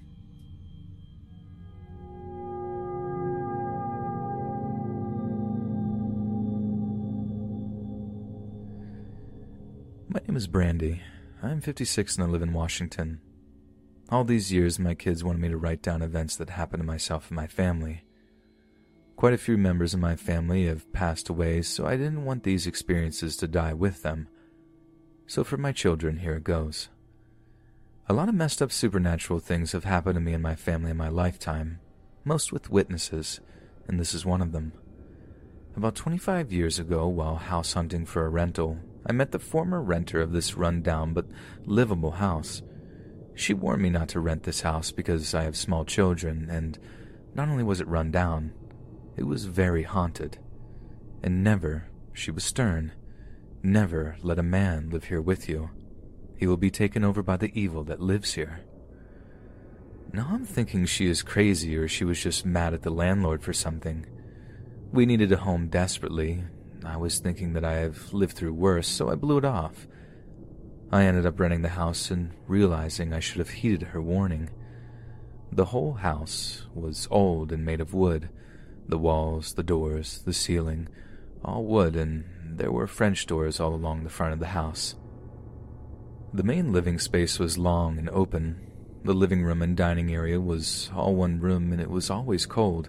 It was located in the high desert of California, on the corner of an acre lot of barren desert, and across the street was a grocery store and a few small shops too far for anyone to hear us. It served as a town hall back in the day, and I think a turkey ranch before that. It was 6 a.m., and there was a 3-day trip to Disneyland planned. My kids, Michael age 1, Penny age 4, and Ginny age 3, were all sleeping on my bed in my bedroom at the other end of the house, so I could pack up for the trip in the dining room and not wake them. But I could see the bedroom door, and it was closed. I was standing up folding clothes for the trip at the dining table. My mother-in-law, Opal, was sitting across from me when we heard the bedroom door creak open slightly. We both looked up, and it was my daughter Ginny in her little pink and white flowered onesie. I said, "Ginny, now you know it's too early. Go back to bed." And she said, "Me up now, Mommy," in her little sweet voice. It made us both chuckle, and I said to Opal, "She's just excited." "No, baby, we're not going now. Please go back to bed." She stomped her foot, which we could feel vibrate through the floorboards. My mother-in-law said, "You better go put her back to bed." And I agreed. As I'm making that long walk towards her, I am keeping eye contact. As I'm walking, I say, "No, baby." And once again, she stomps her foot, smiles, and says, "Me up." With the sweetest smile, she tilts her head. Opal even muttered "ah." It didn't dawn on me at the time how perfect her little pigtails were. At this point, I am extending my hands towards her, but that smile, though, I got about 6 inches from touching her, and she turns black and disappeared almost like sand falling to the ground, and the door quickly closing behind her. My mother-in-law let out a surprised response, and I was in shock. I stood there with my hands still extended, and then the fear came all over my body like hot and cold needles. My kids were sleeping behind that door. I grabbed the handle and swung open the door, fearing for the worst, only to find my little Ginny fast asleep with her sister's leg over her. It couldn't have been her. We went on our trip, but when we came home, we were met with all of the lights on and old music playing loud. People were standing around, 2 separate groups like 2 different periods of time. I turned to my husband and asked if he left the door unlocked and the lights on, and he said no. We all got out of the car and cautiously approached the front door. As I got closer, I could see a couch, not where our couch was, with a man in a white tank top sitting there. He was dirty, and he was looking at this boy standing in the corner with such hatred.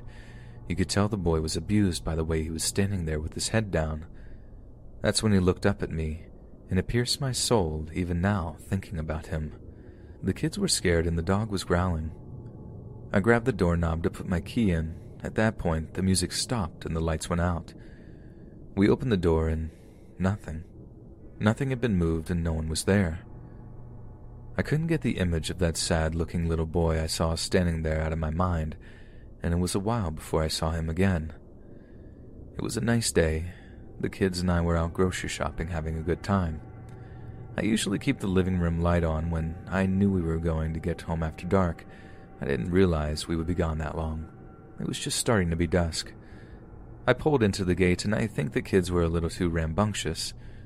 I sat for a moment, planning my attack while getting all these groceries, a sleeping baby, and the two girls up the steps and into the house when I noticed movement in the living room.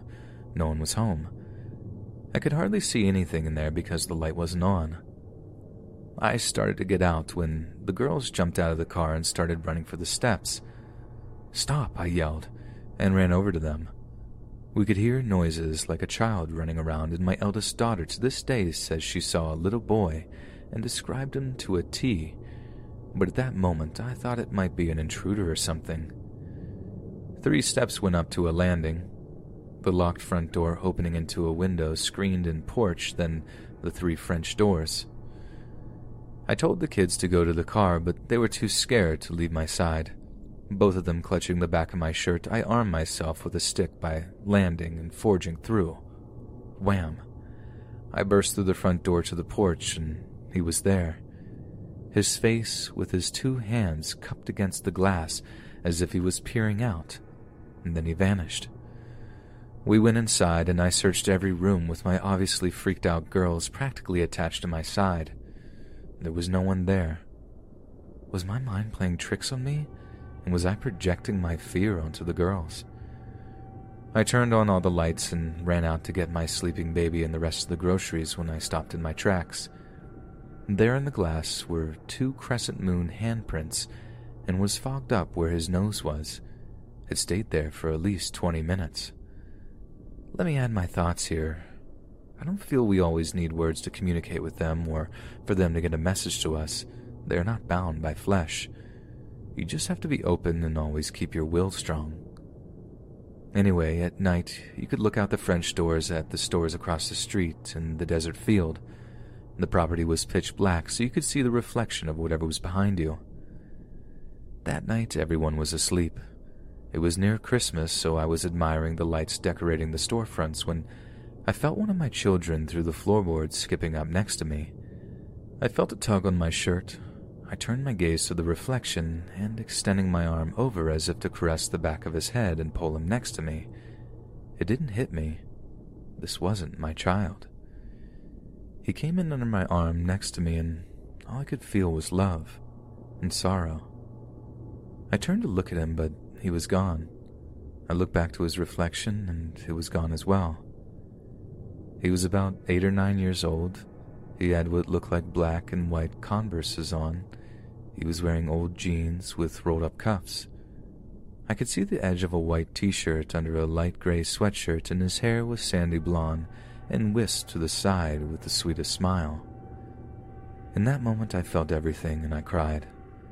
I saw images of abuse I do not want to elaborate on, and he made me feel that the man was not his father and that he loved the comfort of our presence.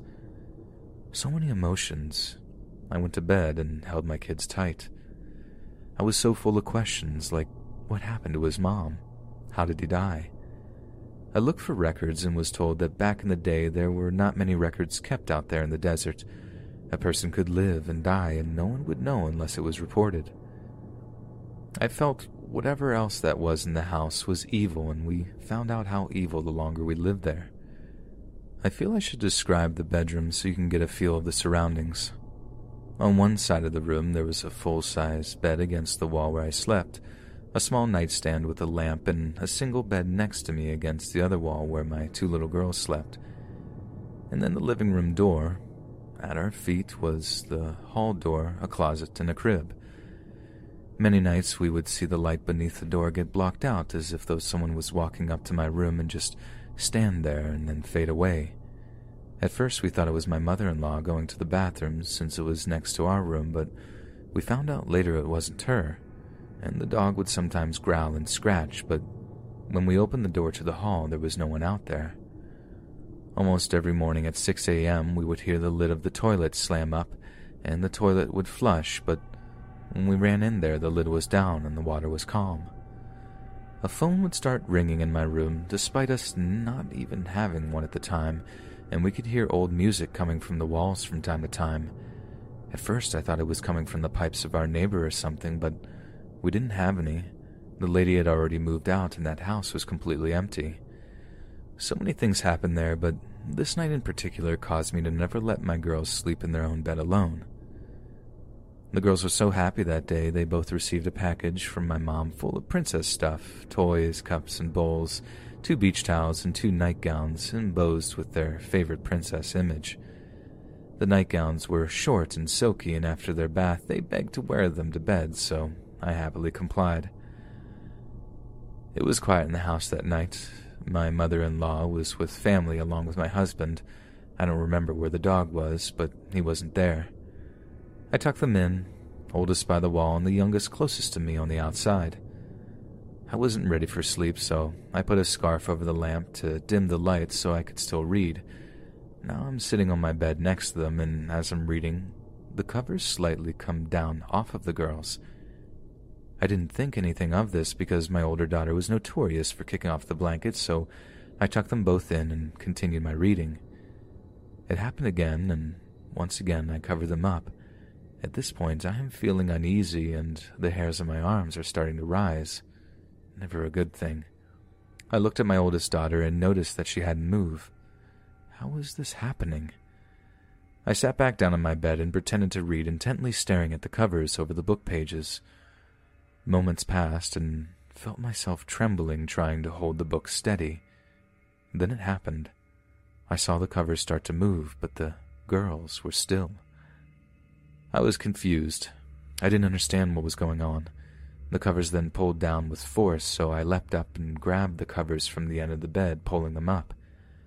At this point, I am standing next to them, and my voice quivered as I firmly said, "Stay away from my girls." I still don't know who I was yelling at. I sat on the bed next to them, gripping the covers tight when they were jerked from my hands down to the floor of the bed, exposing my girl's legs, and my youngest daughter's nightgown started to rise, and she started to scream as she was feeling pain, waking her sister. I threw my body over both of my girls and screamed, "Get out! Leave us alone!" Repeatedly, I tried my best to calm the girls down and protect them. We stayed huddled together all night. That was the last time they slept alone in that house. I was able to get a bigger bed, and we all slept together from that point on. I don't have photographic evidence, but my youngest daughter had large red marks on her thigh. I bet you're wondering, why didn't we just leave? Believe me, I wanted to. I felt trapped, not just by the house, but by my husband. Let me start by saying that my husband was not the nicest man. I feel he tricked me when we first got together. I was young, but I knew what he was capable of, and let's just say that I didn't want to lose anyone I loved. So that's why I didn't leave him, but this was different. This was not him. This was a whole other evil. I started noticing a shift in him the longer we lived there. We stopped going out as a family, and he stopped working. He put bars on the window and locks on the doors. Living there changed him. The things he started to do were out of his character that made me uncomfortable. He started watching me from dark rooms and behind cracks in the doors. When I asked him why he was doing this, he got mad and made me feel like I was crazy. When we were alone together in that house, I felt it even more intense. One such night, the kids were at my mother's, and we had just finished dinner. We were sitting together on the couch watching TV. I was mending a sock, and it had been a pretty good day. I noticed a change in the atmosphere, and for some reason he seemed to have gone quiet. I was just about to ask him if he wanted me to change the channel when a small flash of light hit my right eye. It wasn't until shortly after trying to find the source that I realized he was staring at me the whole time through a little piece of broken mirror in his right hand hidden by the throw cover. My God, those eyes. Those eyes weren't his. I know him. This is not my person sitting next to me, and I was frightened to the core. He didn't even realize I saw this, so I sprung up. His mom just had a phone installed, so I said I'm going to call my mother and check on the kids. He jumped and hid the mirror in the couch cushions and started trying to reason with me as to why I should just come back and sit down next to him and not call my mom. He didn't like her. I noticed that while he was talking, he wasn't even looking at me. He was looking behind my head, almost like he was looking through me. I glanced at my reflection in the glass door, but nothing was behind me. I grabbed the phone and called my mother, assuring him I was only going to be a minute. We stayed on the phone until he fell asleep, and quite a bit longer. My mother knew what was going on, but she felt helpless, as I did at the time. He got up and went to sleep in the bedroom, so I stayed awake with the blanket, covering everything but my eyes while listening to him breathe until dawn, when I finally fell asleep on the couch.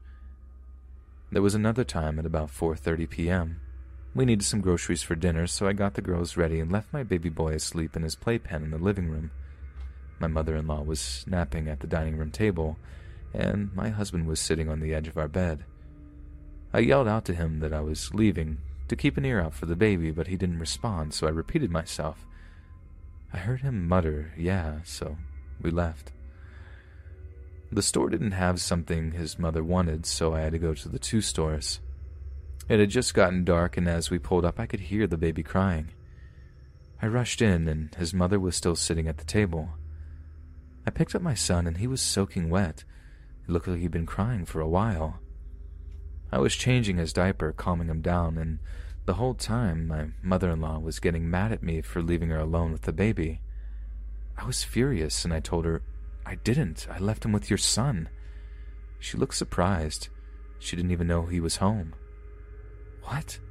Where was he? I put my son down and told the girls to play with him. Something was off. I didn't think he was in the bedroom because the lights were out, but someone was in there. It was abnormally dark. I slowly went up to the door and walked in.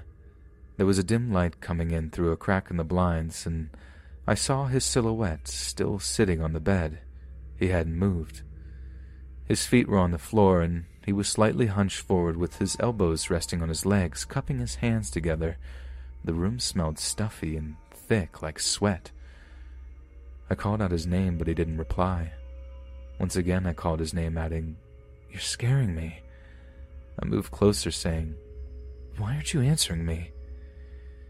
I saw that he was sweating and that it was glistening in the light and dripping from his head to his hands and then his hands to the floor.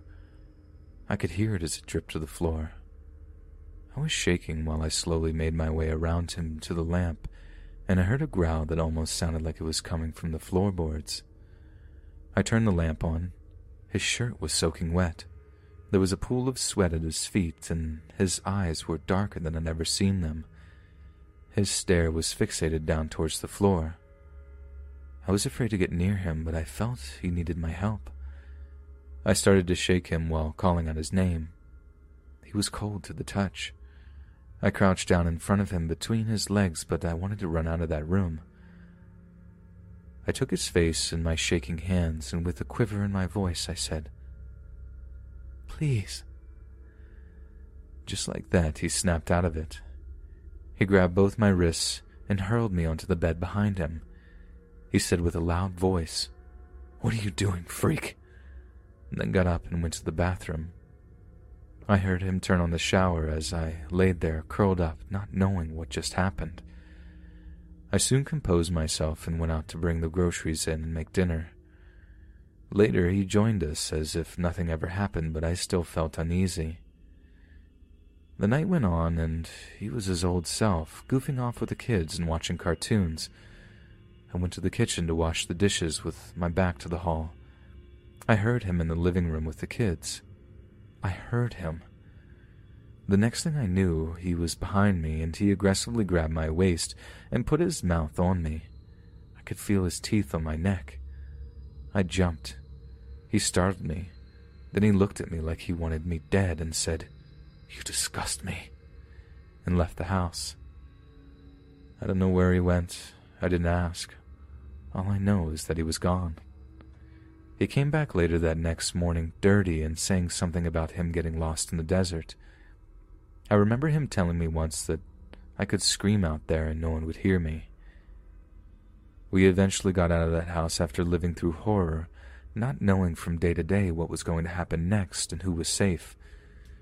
I later left my husband because of those and other atrocities he put me through while living there, borderlining on abuse rather than paranormal.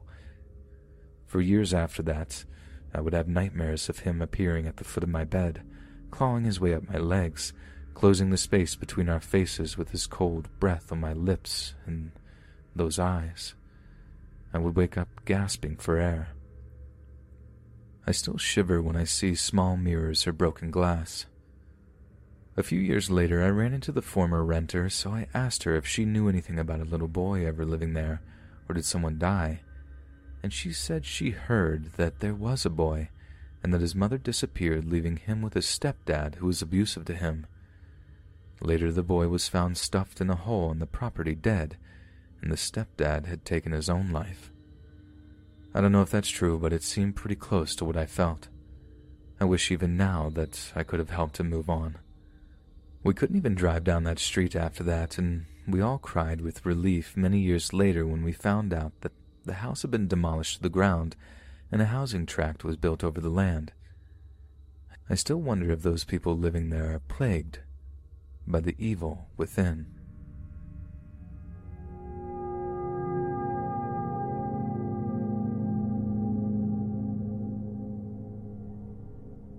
So I worked at a warehouse, but instead of the heavy lifting and aisles of boxes everywhere, we have computers. My job is a desk job where we take documents from big companies and import them into a computer system so it's easier for the client to find what they're looking for. When I first started, things were great, and weird things would happen here and there, but was more coincidence than anything. One day I was working separate papers, and this big purple sign they had hung up randomly fell out of nowhere. Someone just picked it up and put it against the wall like nothing had happened, and we got back to work. But the longer I worked there, the more things I saw that you really couldn't put an answer to. I got close with one of the people working there, and she told me stories about the place that we had worked at. Apparently the first owner of that place sold it to whom we work for now. His mother told him if he sold the building, that she would haunt the place and terrorize the people that worked there. At this time, I was now working on a computer in an area where, when smoking was legal inside the workplace, people would go smoke in that area. They now put what shipments we get, and there are 2 vending machines for the employees.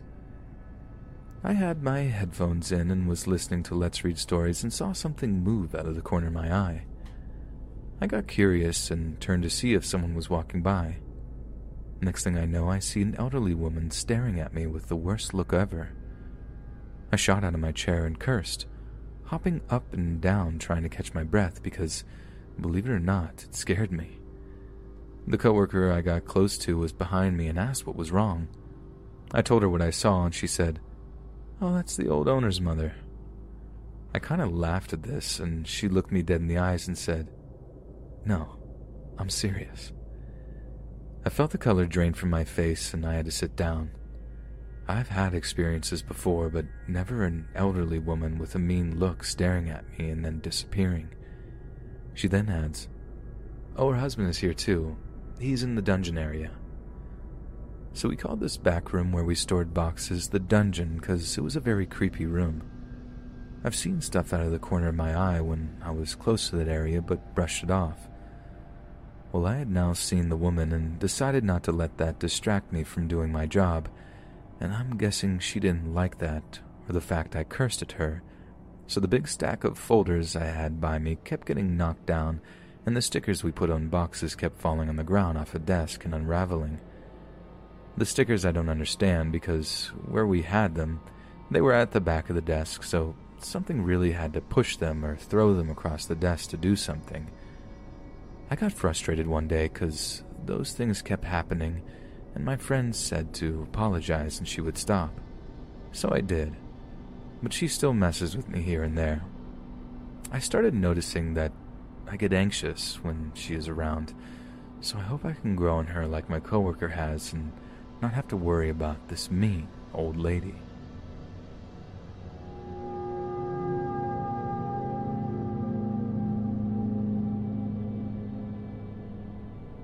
Today, my yandere girlfriend had been taken away. I met this girlfriend in 7th grade. It all started when I was sitting at a table by myself because my friends ditched me, and the girlfriend came up to me and sat beside me and said hello. In a confused voice, girlfriend greeted me. The first thing I noticed was her voice. It sounded amazing, and we started a conversation and became friends. The next day, I invited her to sit with my friends, and we got along well. Her and I started hanging out in private, and we enjoyed hanging out together. We even got in touch online, whether it was playing video games together or just texting.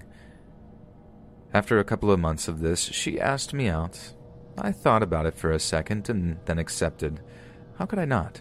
She was good-looking, nice, and just perfect.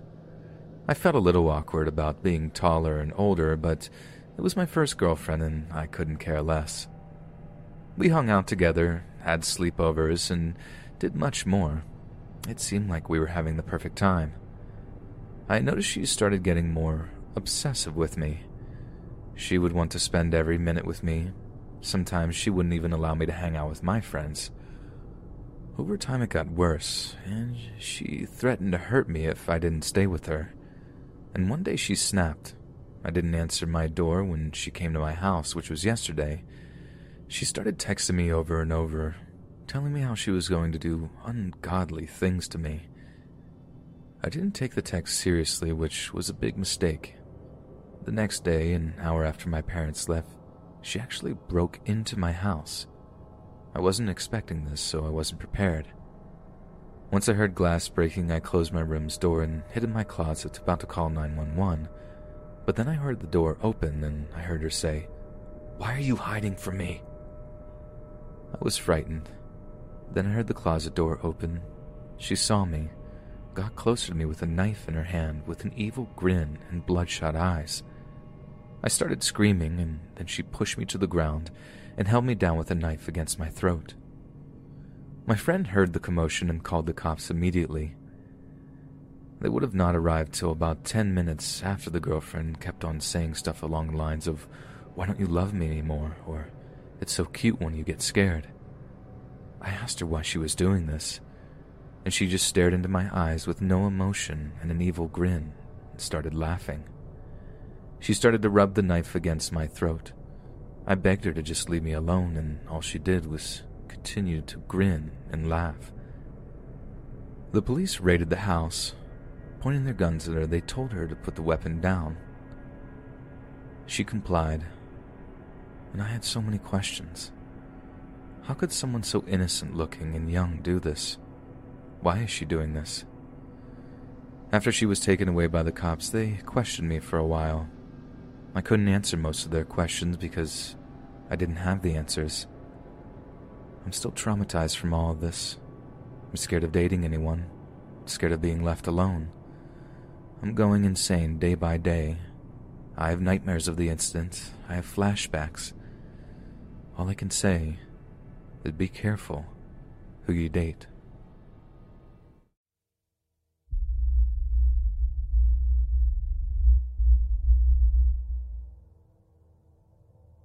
When I was 13, the dawning of a new millennium took place on New Year's Eve.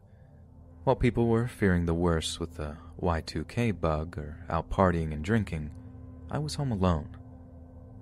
Now in 1996, my parents had split up, and from there they divorced, and my mother and I moved across the country from Oregon to Tennessee with her best friend. On the eve of the year 2000, I was home alone, and my mother was currently out of state. Now this didn't worry me, as this was not the first time. I often came home to find a note on the kitchen counter saying they had gone to Florida for a few days and that there were groceries in the fridge. Since the divorce, she would regularly leave me home alone for long periods of time to go to Florida. We lived in a relatively quiet road, surrounded by trees and set a few miles out of town, and I knew most of the people, if not by name, then by face enough to wave and small chat with, and had never before been given a reason to be afraid of being alone. On the night in question, I was staying up late watching television. I remember I was watching the movie His Bodyguard on USA Channel and had most of the lights on in the house, not because I was afraid, but because at 13 I wasn't concerned with electricity bills or saving the environment. I felt completely safe and protected within my little bubble of a home. As I was watching the movie, I kept hearing these weird sounds outside, but I remember thinking it was probably the neighbors. Though they weren't extremely close, a couple of them were having a party or people over for the holiday. About halfway into the movie, however, the power in the house suddenly went dead. I sat on the couch for a minute, just sort of in a panicked daze, because it was near midnight and pitch black. I remember thinking the power must have gone out and that it would come back on, so I just decided to sit on the couch with my blanket and wait. A few minutes passed by when I heard a noise in the kitchen where the back door is. My heart started racing in my chest because I thought it sounded like the back door being shut. The back door sits just off the dining room, which is connected to the kitchen, which leads directly into the living room where I was currently sitting on the couch. A few seconds passed after I had heard the sound, and I was straining my ears to pick up anything that wasn't supposed to be there. Every noise suddenly felt magnified. When footsteps sounded on the floor, I immediately slithered off the couch onto all fours, crawled around the ottoman, and started as slowly and as quietly as I could to make my way toward the space between the love seat and the couch. I knew if I could fit under the side table and be completely hidden by the dark and the ottoman from playing hide-and-go-seek in the dark many times with my friends during sleepovers. I was nearly there when the footsteps became more apparent. I knew from the sound of them that whoever it was making their way through the kitchen now toward the living room. They weren't hurried or anything. It was like they were just moving around in the kitchen. I glanced up from where I was crouched on the floor, and to my horror, there was a dark silhouette standing in the archway between the two rooms. To my credit, I didn't scream. However, I did panic. I stood immediately to my feet from my hiding spot and ran down the hallway, and I believe the only reason I wasn't overcome was because the person chasing me had to get around the ottoman in the dark to follow me. I did what all children do when they're afraid, and I bypassed the front door, the guest bedroom, the bathroom, and ran to the farthest door down the hallway, my room. In all honesty, I probably wouldn't have been able to get the front door unlocked and opened in time, as it was right off the side of the couch. When I was 10, I got a bird for my birthday. He was a blue-fronted Amazon, and I named him Boo because it was October and close to Halloween. Boo had a large iron cage. It could have been metal, but very large, sturdy, and like 6 feet tall, and it was kept in my room despite the fact that Boo, like me, pretty much had the run of the house wherever he wanted. This information will become relevant later in the story. As I ran into the room, I slammed the door shut and locked it. However, the lock was simply one of those little turn knobs that you can easily pop with a butter knife. I had barely gotten the door shut and locked when the person on the other side knocked on it. I have no idea why they knocked, if they did it to mock me or to scare me, but I knew in my heart that the little lock was not going to keep whomever was on the other side out of my room. It didn't keep my mother out when we were arguing, and it wouldn't stand up to brute force. I was panicking, on the verge of tears, when the person started laughing. It was low, quiet, and because of that, it was even more frightening. It wasn't like manic laughter, but as if they were genuinely amused. It was the laughter that really frightened me, and I started heavily, hysterically crying and looking around my room to figure out what I could do. That was when I realized Boo's cage would fit almost perfectly between the door and the wall of my closet. The cage moved quietly on my carpeted floor, but as I pushed it into place, it scraped against the door and alerted whoever it was on the other side that I was trying to barricade myself in, because suddenly they threw themselves at my door, and you could hear the sound of the wood splintering and the door handle being twisted violently. Boo, who had been stirred by the movement awake, began literally screaming and flapping his wings.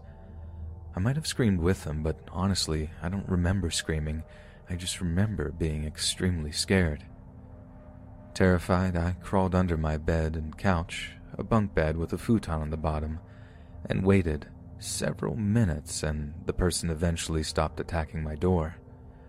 Boo continued screaming even after he had stopped. Though being under my bed gave me no feelings of being secure, I didn't come out from under it because I simply had nowhere else to go. I thought about trying to go out the window, but I was afraid he might expect it and therefore be waiting for me on the other side, and it was also several feet off the ground as the house was built on a raised foundation. I remember laying under my bed, terrified, for what felt like hours. I must have fallen asleep because I awoke the next morning to daylight. The fear of what happened came back to me as soon as I registered where I was and why, and scared that whoever had been in my house might still be there. I decided to crawl out the window and run to a neighbor's since it was daylight outside, and therefore I felt less afraid. Crawling out a window is a lot harder than it looks, and I did it less than gracefully, as I was not, and still am not, the most coordinated human being. Once I was back on my feet, however, I carefully made my way around the house, and that's when I noticed that the back door was wide open. Scared, but feeling braver now that I was outside and that it was morning instead of pitch-black night, I walked up the back steps and peered inside. Seeing nothing out of the ordinary, no terrifying man leering at me basically, I decided to go in. Looking back, I cringe on how stupid this could have turned out, and that I wish I could have told my younger self to make the smarter move and just go get help, but thankfully, no one was inside the house. I did a terrifying, heart-pounding room-to-room check, looking in closets and under beds, behind the couch, anywhere I thought even a small child might be able to fit. I even popped the lock on my mom's bedroom so I could check it and then re-locked it afterwards. When I was positive that there was no one there, I went back to lock the back door. I had left it open in case I needed to escape, and noticed that the breaker box on the opposite wall was open. The main switch had been pulled. I flipped it back on, locked both locks on the back door, checked all the windows and front door, and then called my mom, where I once again broke down crying hysterically.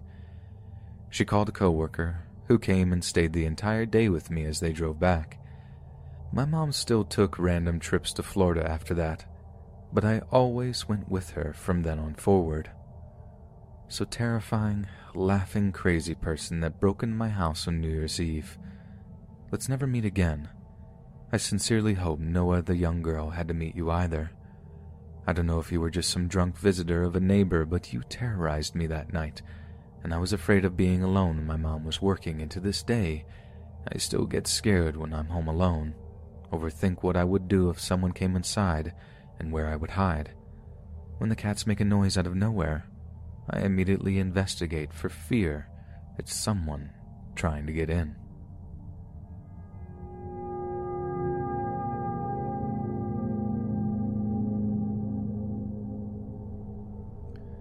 The story I'm going to share with you took place in the North Pole, Alaska, back in May.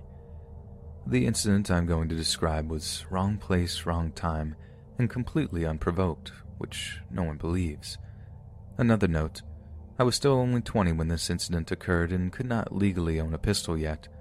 Also, I was in the army, and if you live in the barracks, you have to keep your weapons in the arms room, so it's not like it's convenient to get that out and carry as compared to a guy living off post who can keep his gun in a safe in the closet.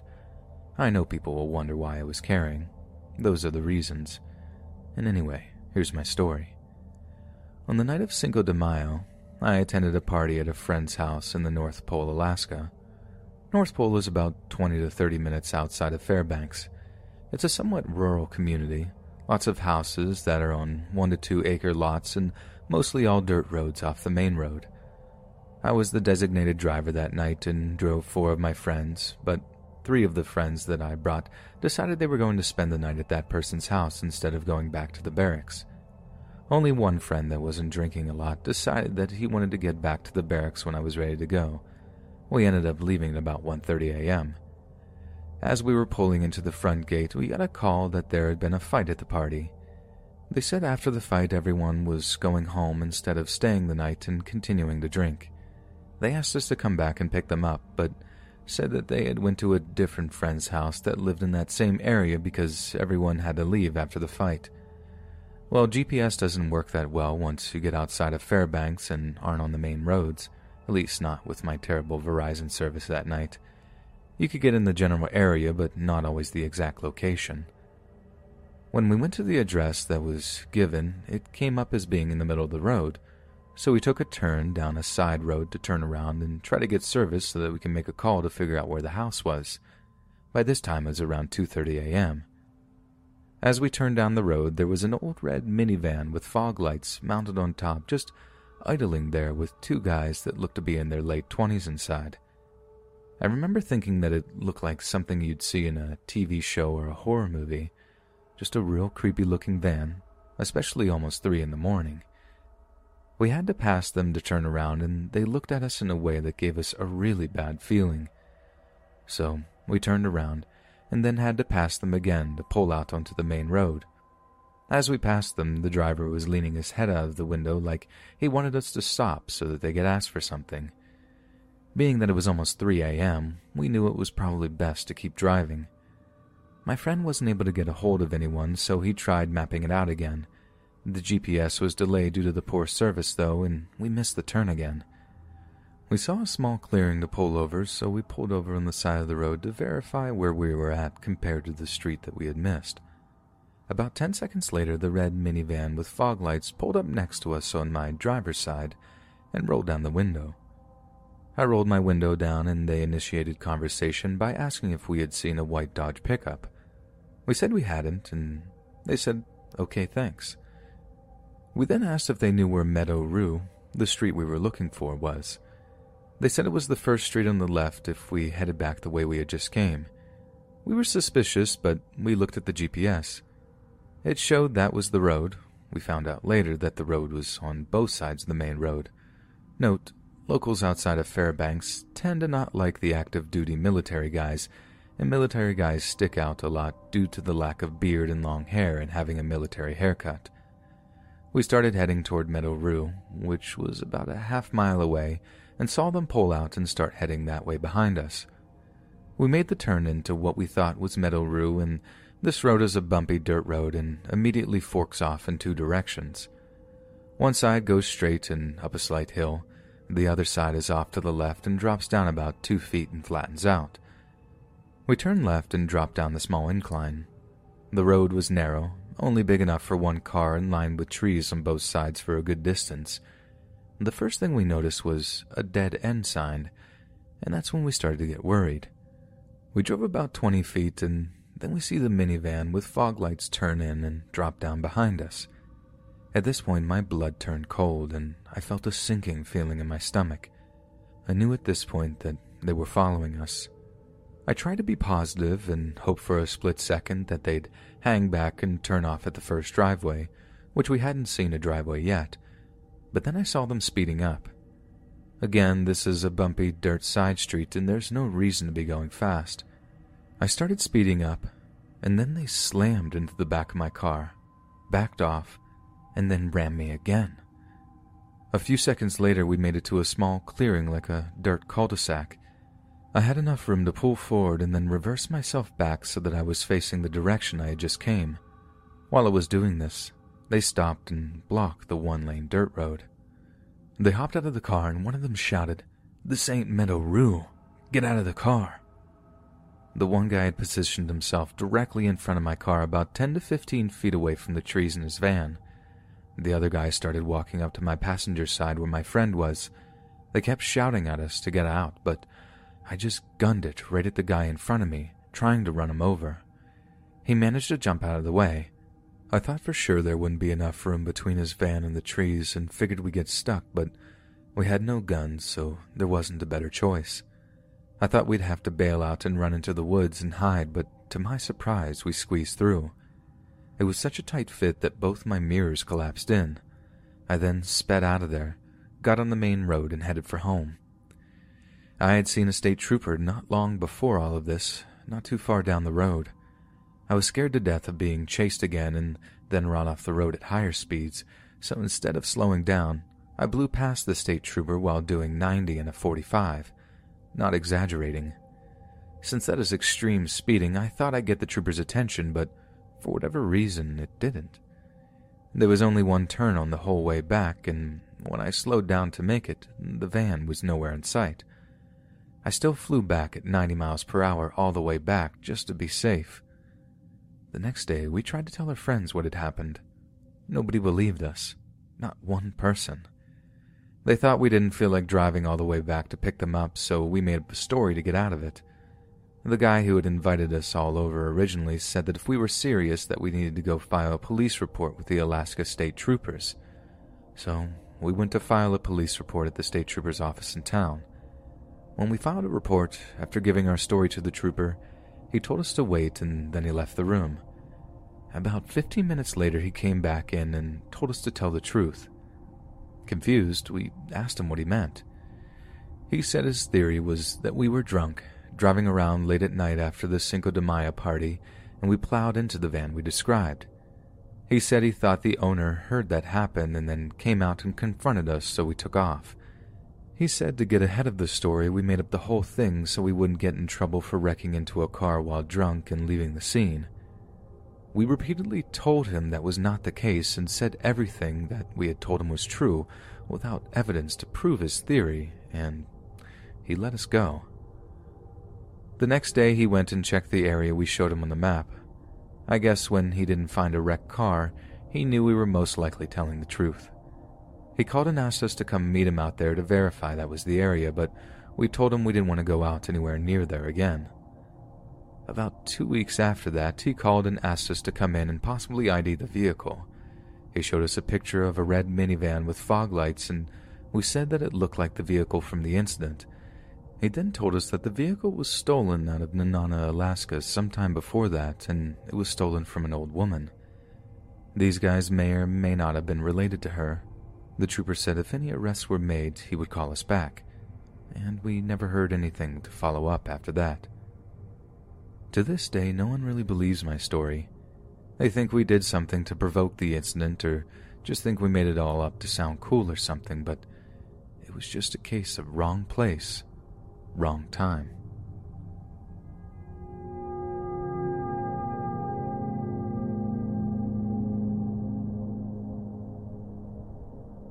It was just a normal Thursday, though I had woken up later than I normally do. I had a test that I was prepared for that day in my favorite class. Since I felt that I was going to be late, I tried to rush out the door at my usual time, about 7:15 in the morning. I was past halfway through the door when my dad called me back to the kitchen. He asked me if I had eaten anything for breakfast, something I am used to skipping since I eat after my first class. I tried to play it off that I did, but he didn't budge from it. He told me to eat something before leaving, and I reached for a banana. He waited for me to finish eating it before telling me to have a good day. I got in my car, running behind my usual schedule, and rushed, lawfully and safely, to school. I consider myself a decent and safe driver. I enjoy driving my car, a 2013 Mini. I get to the school and pull into the parking lot at about 7:26 or so, and I pull around back to my usual parking spot since I was a senior and have a permit to park. I park my car, grab my stuff, and begin heading to the gates of the school when I see a huge crowd of other students running from the campus. Instantly, I knew something had happened. I jumped back into my car and drove away, thankfully, but I got caught in bad traffic heading out. Traffic was common since the school is placed in a neighborhood, and lots of kids get dropped off at the front. At this point, I was shaking with uncertainty and fear. I don't recall exactly what went through my head other than, how am I going to let my parents know I'm okay? I didn't have a phone, still don't have a working one, and had no way to communicate with my parents. I spotted a familiar face and I pulled up to ask what was happening. She was one of my teachers and she yelled for me to get out of here, shoot her on campus, just go. And all of a sudden it hit me. Get away from there, now. Sitting in the traffic trying to funnel out of the area, dozens of cops flew down this narrow lane with lots of panicking parents and homeowners. The blaring sirens still ring in my ear to the time I am writing this, and I freeze up at the sound of sirens. I was worried about my friends since most had a first period class. I hoped that because they were in the class that they were safe and that they weren't hurt. As I pulled out of traffic, time slowed for me, and for once I was lost. I regained my surroundings and started to head home, avoiding the main roads as I knew that they would be flooded with emergency response personnel. I get to the intersection to head to my house, and while I wait for my light to turn, police and fire block the road to my home. I decided to turn right and head around yet again. Every couple of seconds, I would have to pull to the side to clear the way for emergency vehicles. I pull around to the other end of the hill that my house sits. As I arrive at the intersection, the road is yet again blocked off. I frantically think of my options, since there is no possible route for me to take home, so I head to my mom's office on the other side of town to try and get somewhere safe. When I get to the office, I bolt inside and try to find my mom, but she wasn't there yet since my brother was getting dropped off at school, different from my own. I burst into her desk space and grabbed the phone to dial my parents. I don't remember much after the call, other than getting water and food and sitting in the main room watching the news as the event unfolds. I was glued to the TV looking for any sign of my friends. To see them on TV would probably mean they were okay. When my mom arrives, she picks me up and takes me home. She had thought that someone had targeted me. I am the least to say different, and was at home after taking my brother back. His school was on lockdown and he couldn't get into his class, so he got back in the car. I got home and ran into my dad's arms. The rest of the day I watched the news as information was being shared. The hardest thing for me to come to terms with are that I knew the shooter, and he was a friend of a friend. Later I found that a freshman girl, who I had met the day before, died. Then the second victim. Then the next day, the last being the shooter himself. I couldn't believe that this had happened, and most of all, it was a banana that saved me. I would have been in the Quad area at the time it went down. There are articles on the event of what happened, events I am thankful I did not endure. None of my other friends were caught in the chaos, and they are safe. The shooter, my friend, and everyone will forever remember the morning of November 14th, 2019, at Saugus High School. And it only took 16 seconds.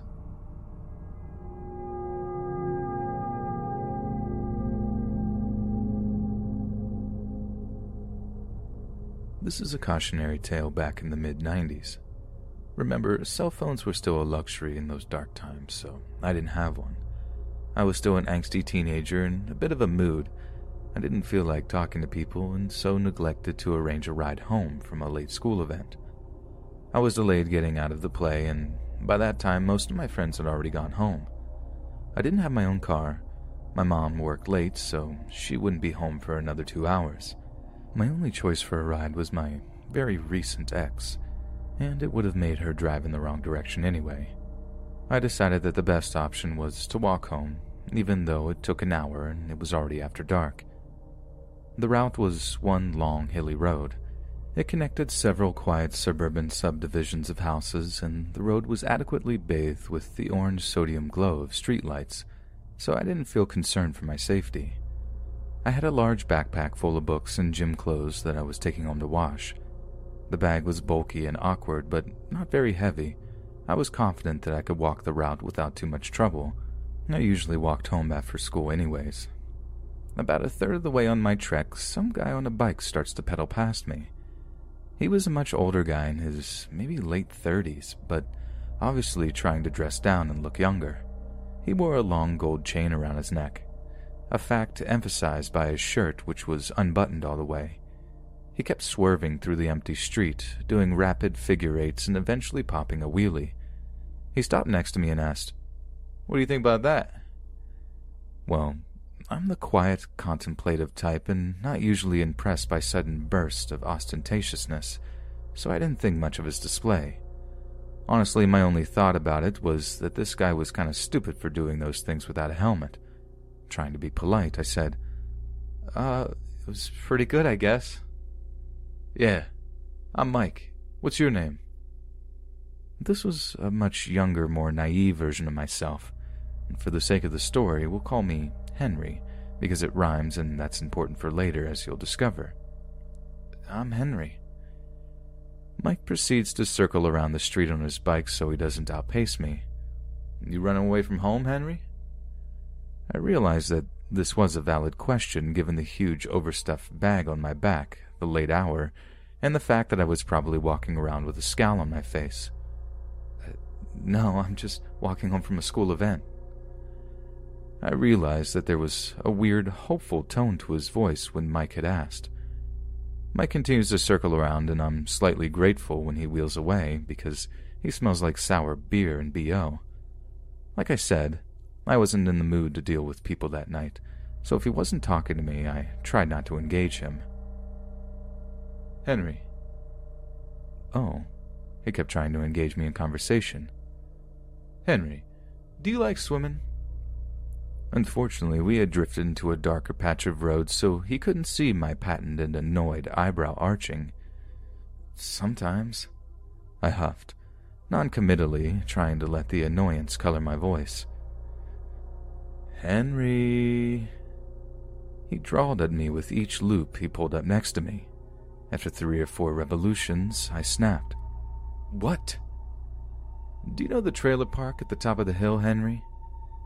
I did, and grunted in affirmative. "They don't lock their pool gate. You like hot tubs?"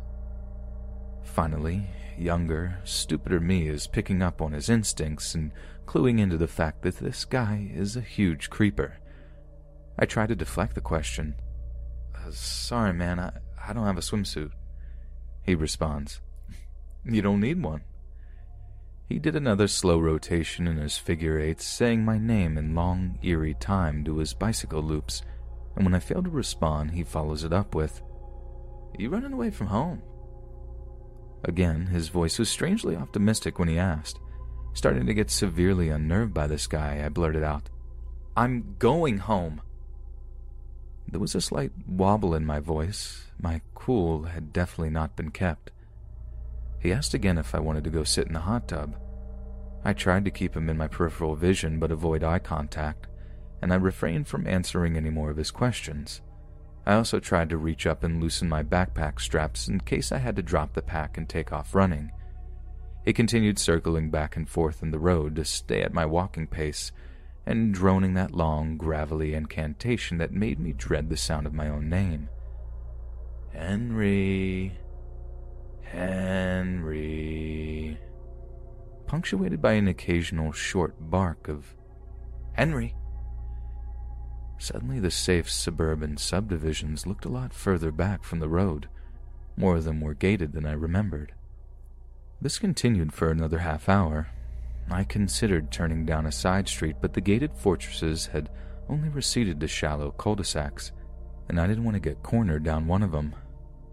The entire time he continued to chant, "Henry, don't you want to talk to me?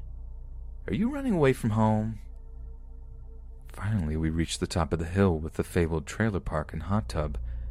He cut his current slow circle short and darted across to reach the street to the pool, and he managed to cut right in front of me so that he nearly hit me with his bike. "You want to try that hot tub?" "Henry, Henry, Henry, Henry, no!" I screamed. "I do not!"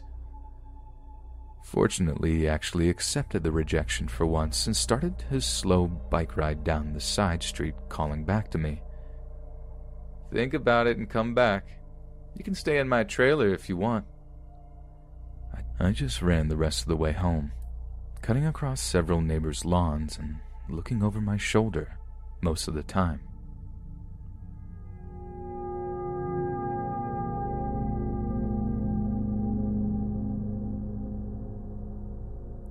About 4 years ago, I was a line cook at a restaurant that was located in a hotel. I worked at this restaurant for nearly 2 years with no problem walking the half-mile or so distance it took for me to reach the bus that I took to get home from my job.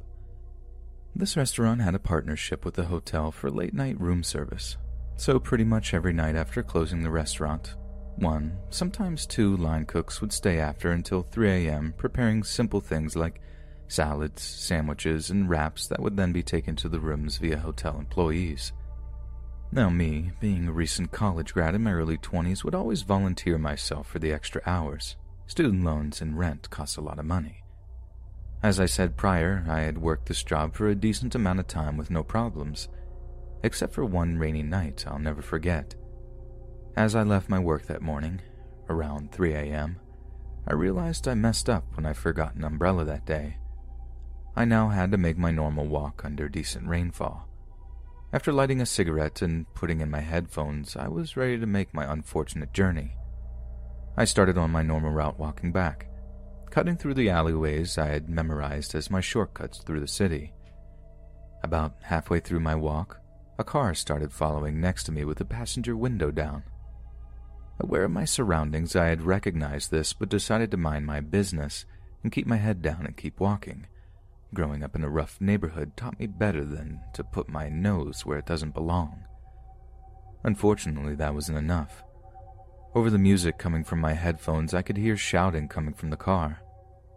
I turned to face the car's driver, but didn't stop walking. He looked back at me, a white man in his late 30s, early 40s with a bandana and sunglasses on. I remember thinking it was odd that he was driving with sunglasses so late in the night. "Hey man, where you headed?" I could hear him say. At this point, I took out one earbud and replied, "What's it to you?" To which he answered, "I figured I'd ask. You look like you need a ride to get out of the rain." I told the guy I'm all set and that I was almost at my destination. Now keep in mind I'm still walking and he's driving slowly next to me on this side street at 3 a.m. "No problem," he replied. "Do you smoke, man? Ganja?" he asked. At this point, I was annoyed with the guy. I had just gotten done working 13 hours in the kitchen and all I wanted to do was listen to some music and unwind before bed. "Nah, man, I don't." Even though I do, I replied in a stern and obviously annoyed tone. He just looked at me, almost like he knew I was messing with him. I said, "All right, have a good night," before replacing my earphone back into my ear and taking a right up a one-way side street, losing him in the process. I arrived at my bus stop safely and within about 10 minutes to spare. I was the only one there besides one other man and a homeless man sleeping on a bench some ways up. After about 3 minutes, that car pulls up to the side of the curb, directly in the bus's lane. This time, I'm facing him. He rolled down the window. "You're heading to the south side, huh?" he said. I replied, "How do you know?" He pointed above me. I looked up on the digital board. It said the next bus's destination and time. "You want a lift? I'm headed there that way now," he said. At this point, I was all set and the hood came out of me. "Hey man, I don't know you, and I don't want to ride, so why don't you just keep coasting?" I said angrily. He just stared at me again, but this time I stared back. We locked eyes for a good 20 seconds before the bus approached behind him, honking loudly. The guy checked his rearview mirror, rolled up the window, and sped off. On the way home, I remember looking behind me and my surroundings to make sure this creep didn't try to follow me home. Thankfully, he didn't, and when I got off the bus, I was in my apartment safe within 5 minutes. Fast forward a week, one of my buddies who I work with asked me if I had heard about the body that was found in a dumpster behind the grocery store, less than 5 minutes from the hotel. I replied no. He told me the body of a girl was found strangled to death, and cops are on the lookout for the killer at large. The cops had no evidence and were asking for people to come forward with additional information. I hadn't told my buddy or anyone besides my girlfriend at the time what happened that night. When I told him my story, he insisted I call the cops and tell them what happened. I told him I would, but I never did. Call me old school, but like I said earlier, I learned growing up to mind my own business and avoid trouble, and trouble won't find me, so that's what I did. To this day, I haven't heard anything more on the case. I do wonder if it was the same guy. I think about how weird it was for him to approach me the way he did at such an odd hour of day. The sunglasses, the following me to the bus stop. That stuff doesn't normally happen, right? After that experience, I started walking home with my paring knife in my pocket and walked with only one earphone in the whole time so I could hear my surroundings better. I also stopped volunteering for the overnight shift. I hope whoever ended that girl gets caught or does have a change of heart. It's crazy to me how fragile life can be.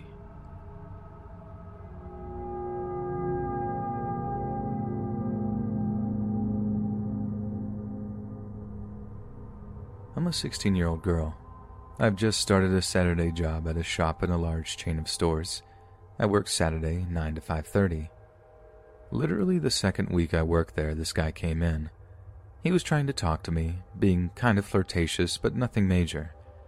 If I had to guess, he's probably mid-20s, which is a big difference considering I'm 16. But I do look slightly older, so he may have thought I'm 18. I was honestly incredibly bored, so I didn't think anything of it. I was just bored, and he was someone to chat to as I was ringing up his shopping.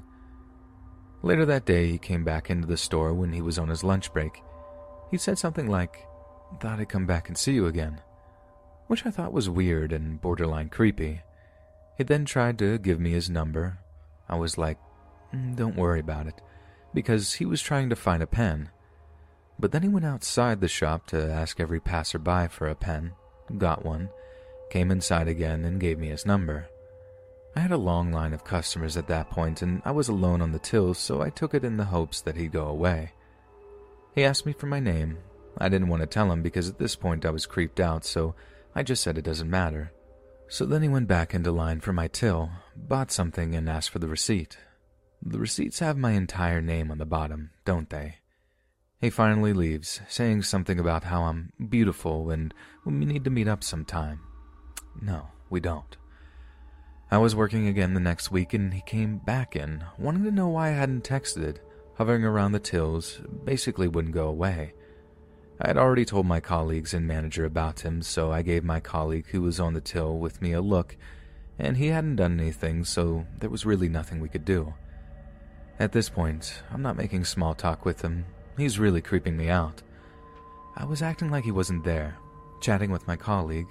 I made sure to specifically bring up school and GSCEs to my colleague while he was there, just in case he didn't realize that I was 16. He was probably hovering around for 5 minutes or so, just not going away.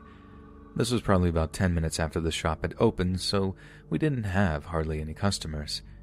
He kept saying I should have texted, so I bit the bullet and said, "I should have told you last week, but I didn't want to embarrass you in front of a line of customers. I'm not really interested. Sorry." So then he was like, "Oh, okay, well, we can still be friends, right?" Obviously, I have to be professional because I'm at work, so I didn't answer that one. Then he was trying to tell me I have a gorgeous smile. I wasn't smiling, and he was being really creepy at this point. In the end, I found an excuse to go out into the warehouse, when in reality, I was going to get my manager to tell him to leave. Apparently, as soon as I left, he bought a packet of sweets and left rather quickly, I guess he knew what I was doing. Later that day, I went to go on my lunch break. I have the same lunch break every week. He knew which lunch break I had from the first time he ever came into the shop. He said something like, "Not long till lunch now, is it?" And I was like, not really, I always take lunch at 12:30. Because at that point I hadn't realized he was a massive creep. So obviously my colleagues and manager know what he looks like now, and my colleague was there when he was hovering around and gave a description to the manager. They also went through the cameras to see what he looked like. It was 12:30 and I went to go on lunch, and my manager came up to me and was like, "Don't be alarmed, but I'm pretty sure he's hanging around the entrance to the shop waiting for you to come out." Because he knows I usually go out for lunch. Again, another thing I told him the first time. He was asking a ton of questions and I didn't think anything of it. We were just making small talk in my mind. So yeah, I snuck out the back entrance at my manager's request. Didn't go to the place I usually go, in case he knew where I usually went, and went somewhere else instead. Honestly, I was so creeped out I didn't want to go out for lunch at all, but I had to because I didn't bring food, and I'm not doing another nearly 5 hours of work on an empty stomach. I got a phone call from my manager saying don't come in the front entrance, he's still there, Apparently, while I was on break, he came into the store and was asking where the young lady who served him earlier was. Apparently, he was trying to say I'd made a mistake on the register, and he needed to know when I'd be back so he could ask me about it. Obviously, at this point, the manager says, "Look, you're harassing one of my staff. Leave her alone. Don't come back." And then apparently he was still waiting outside the store when I was due to get off a break. I had to go around the back again. Since then, he's appeared another Saturday. I work Saturdays and he knows that. Apparently no one sees a peep of him throughout the week, so he literally only comes in to creep on me.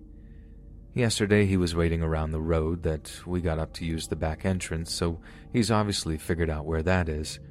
It was around 8:50 at this point, and I start at 9. One of my colleagues saw him and phoned me to let me know. While he was hovering there, I snuck in the front entrance. He seems to come in, hover around the tills, try to talk to me, then basically run when someone goes to get management. Some weirdo has been following me on Instagram, new accounts with 0 followers and no profile picture. Every time I block them, a new one starts following me. I reckon it's him. He knew my name from the receipt, and we have a staff schedule up in the store which has our surnames on it.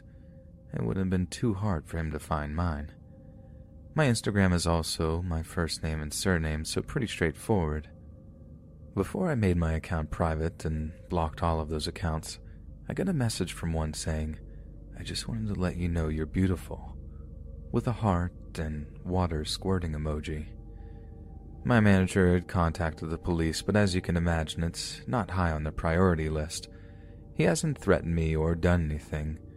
I now have to get my mom to pick me up and take me to work, plus I take packed lunches and don't go out on my break anymore. Hopefully he'll get the hint soon, or the police will sort it out, but it might take a while. I'm just so sick of having to deal with this in my own workplace.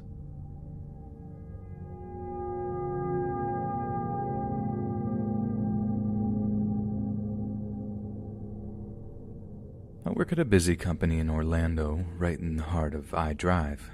If you're not familiar with the area, that is short for International Drive, which is short for Tourist Central.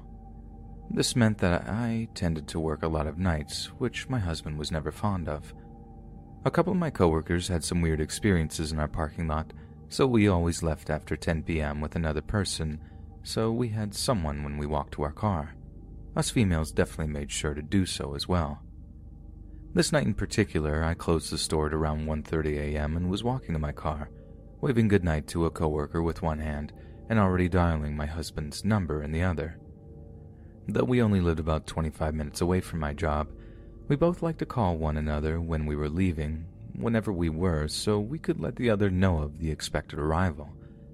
Plus, on nights I closed, it was nice to fill him in on the night's adventures and current gossip. This is also a good time to mention that I lived in a not-so-great part of Orlando. When I moved there for school, we moved into one of the cheapest apartments we could find, which incidentally meant moving into the ghetto. I didn't mind it much overall. Our neighbors were nice, and the apartment was affordable for the time being. As I continued my drive home, I became occupied with complaining about my long shift and how I would not be home until about 2 a.m. I turned on the usual side street that connected 2 state roads, and right at the end of this road was my complex. This road usually only lasted about 8 minutes, and it ran through a rundown neighborhood, but I always got a bit of excitement turning down it because it was my last turn, meaning I was almost home. As I'm driving down this windy, empty road, out of the corner of my eye I noticed movement of another car. As I mentioned before, this road ran straight through a neighborhood, which also held an endless amount of side roads on it that led to loops and circles that were littered with houses. It's very dark, only lit by my headlights and the dim streetlights, but I can see a van heading my way out of one side of the street, not even 15 feet in front of me. This next part happened so fast, I had no idea how to react. I see shadows inside the van, in the passenger and driver's seat. Then suddenly, there's a man hanging out of the passenger side window with a pistol. He fires off multiple shots straight at a corner house directly next to me at this point. My heart drops and all I can say is, "Oh my God." My husband is still on the phone with me and actually heard the gunshots. He becomes frantic, asking me what happened and if I'm okay. All I can mutter is, I just saw a drive-by. As I pass by the house where the shooting happened, the driver of the van pulls out and onto the road I am driving down and flies right up behind me. At this point, my heart is racing. The attackers are right behind me and the only vehicle on the road and the only witness to their crime. I tell my husband they're behind me and he quickly talks me down and tries to calm me. My eyes can't stop shifting between my rearview mirror and the road in front of me. The van behind me is swerving back and forth on the road, falling a few feet behind me, then back up at my bumper again. I say out loud that I don't know what to do, and my husband tells me if they continue to follow me to go to our local police station. Then suddenly, out of nowhere, the driver whips to the left and down a road deeper into the neighborhood, leaving me alone on the road once more. I was home within minutes, and my husband was just as shaken up as me, saying that he can still hear those gunshots from the other end of the phone, waiting for what felt like an eternity for me to say something and tell him what happened. I saw police there the next morning when I went to work, but I never found out how bad or fatal the shooting was. I've since moved from that neighborhood, and will hopefully never have to witness a drive-by 8 minutes from my home again. Hey friends, thanks for listening. Be sure to subscribe and click that notification bell to be alerted of all future narrations. And if you got a story, be sure to submit them to my subreddit, r/Let's Read Official, and give and receive feedback from the community and maybe even hear your story featured on the next video. And join my Discord to interact with me and other listeners directly.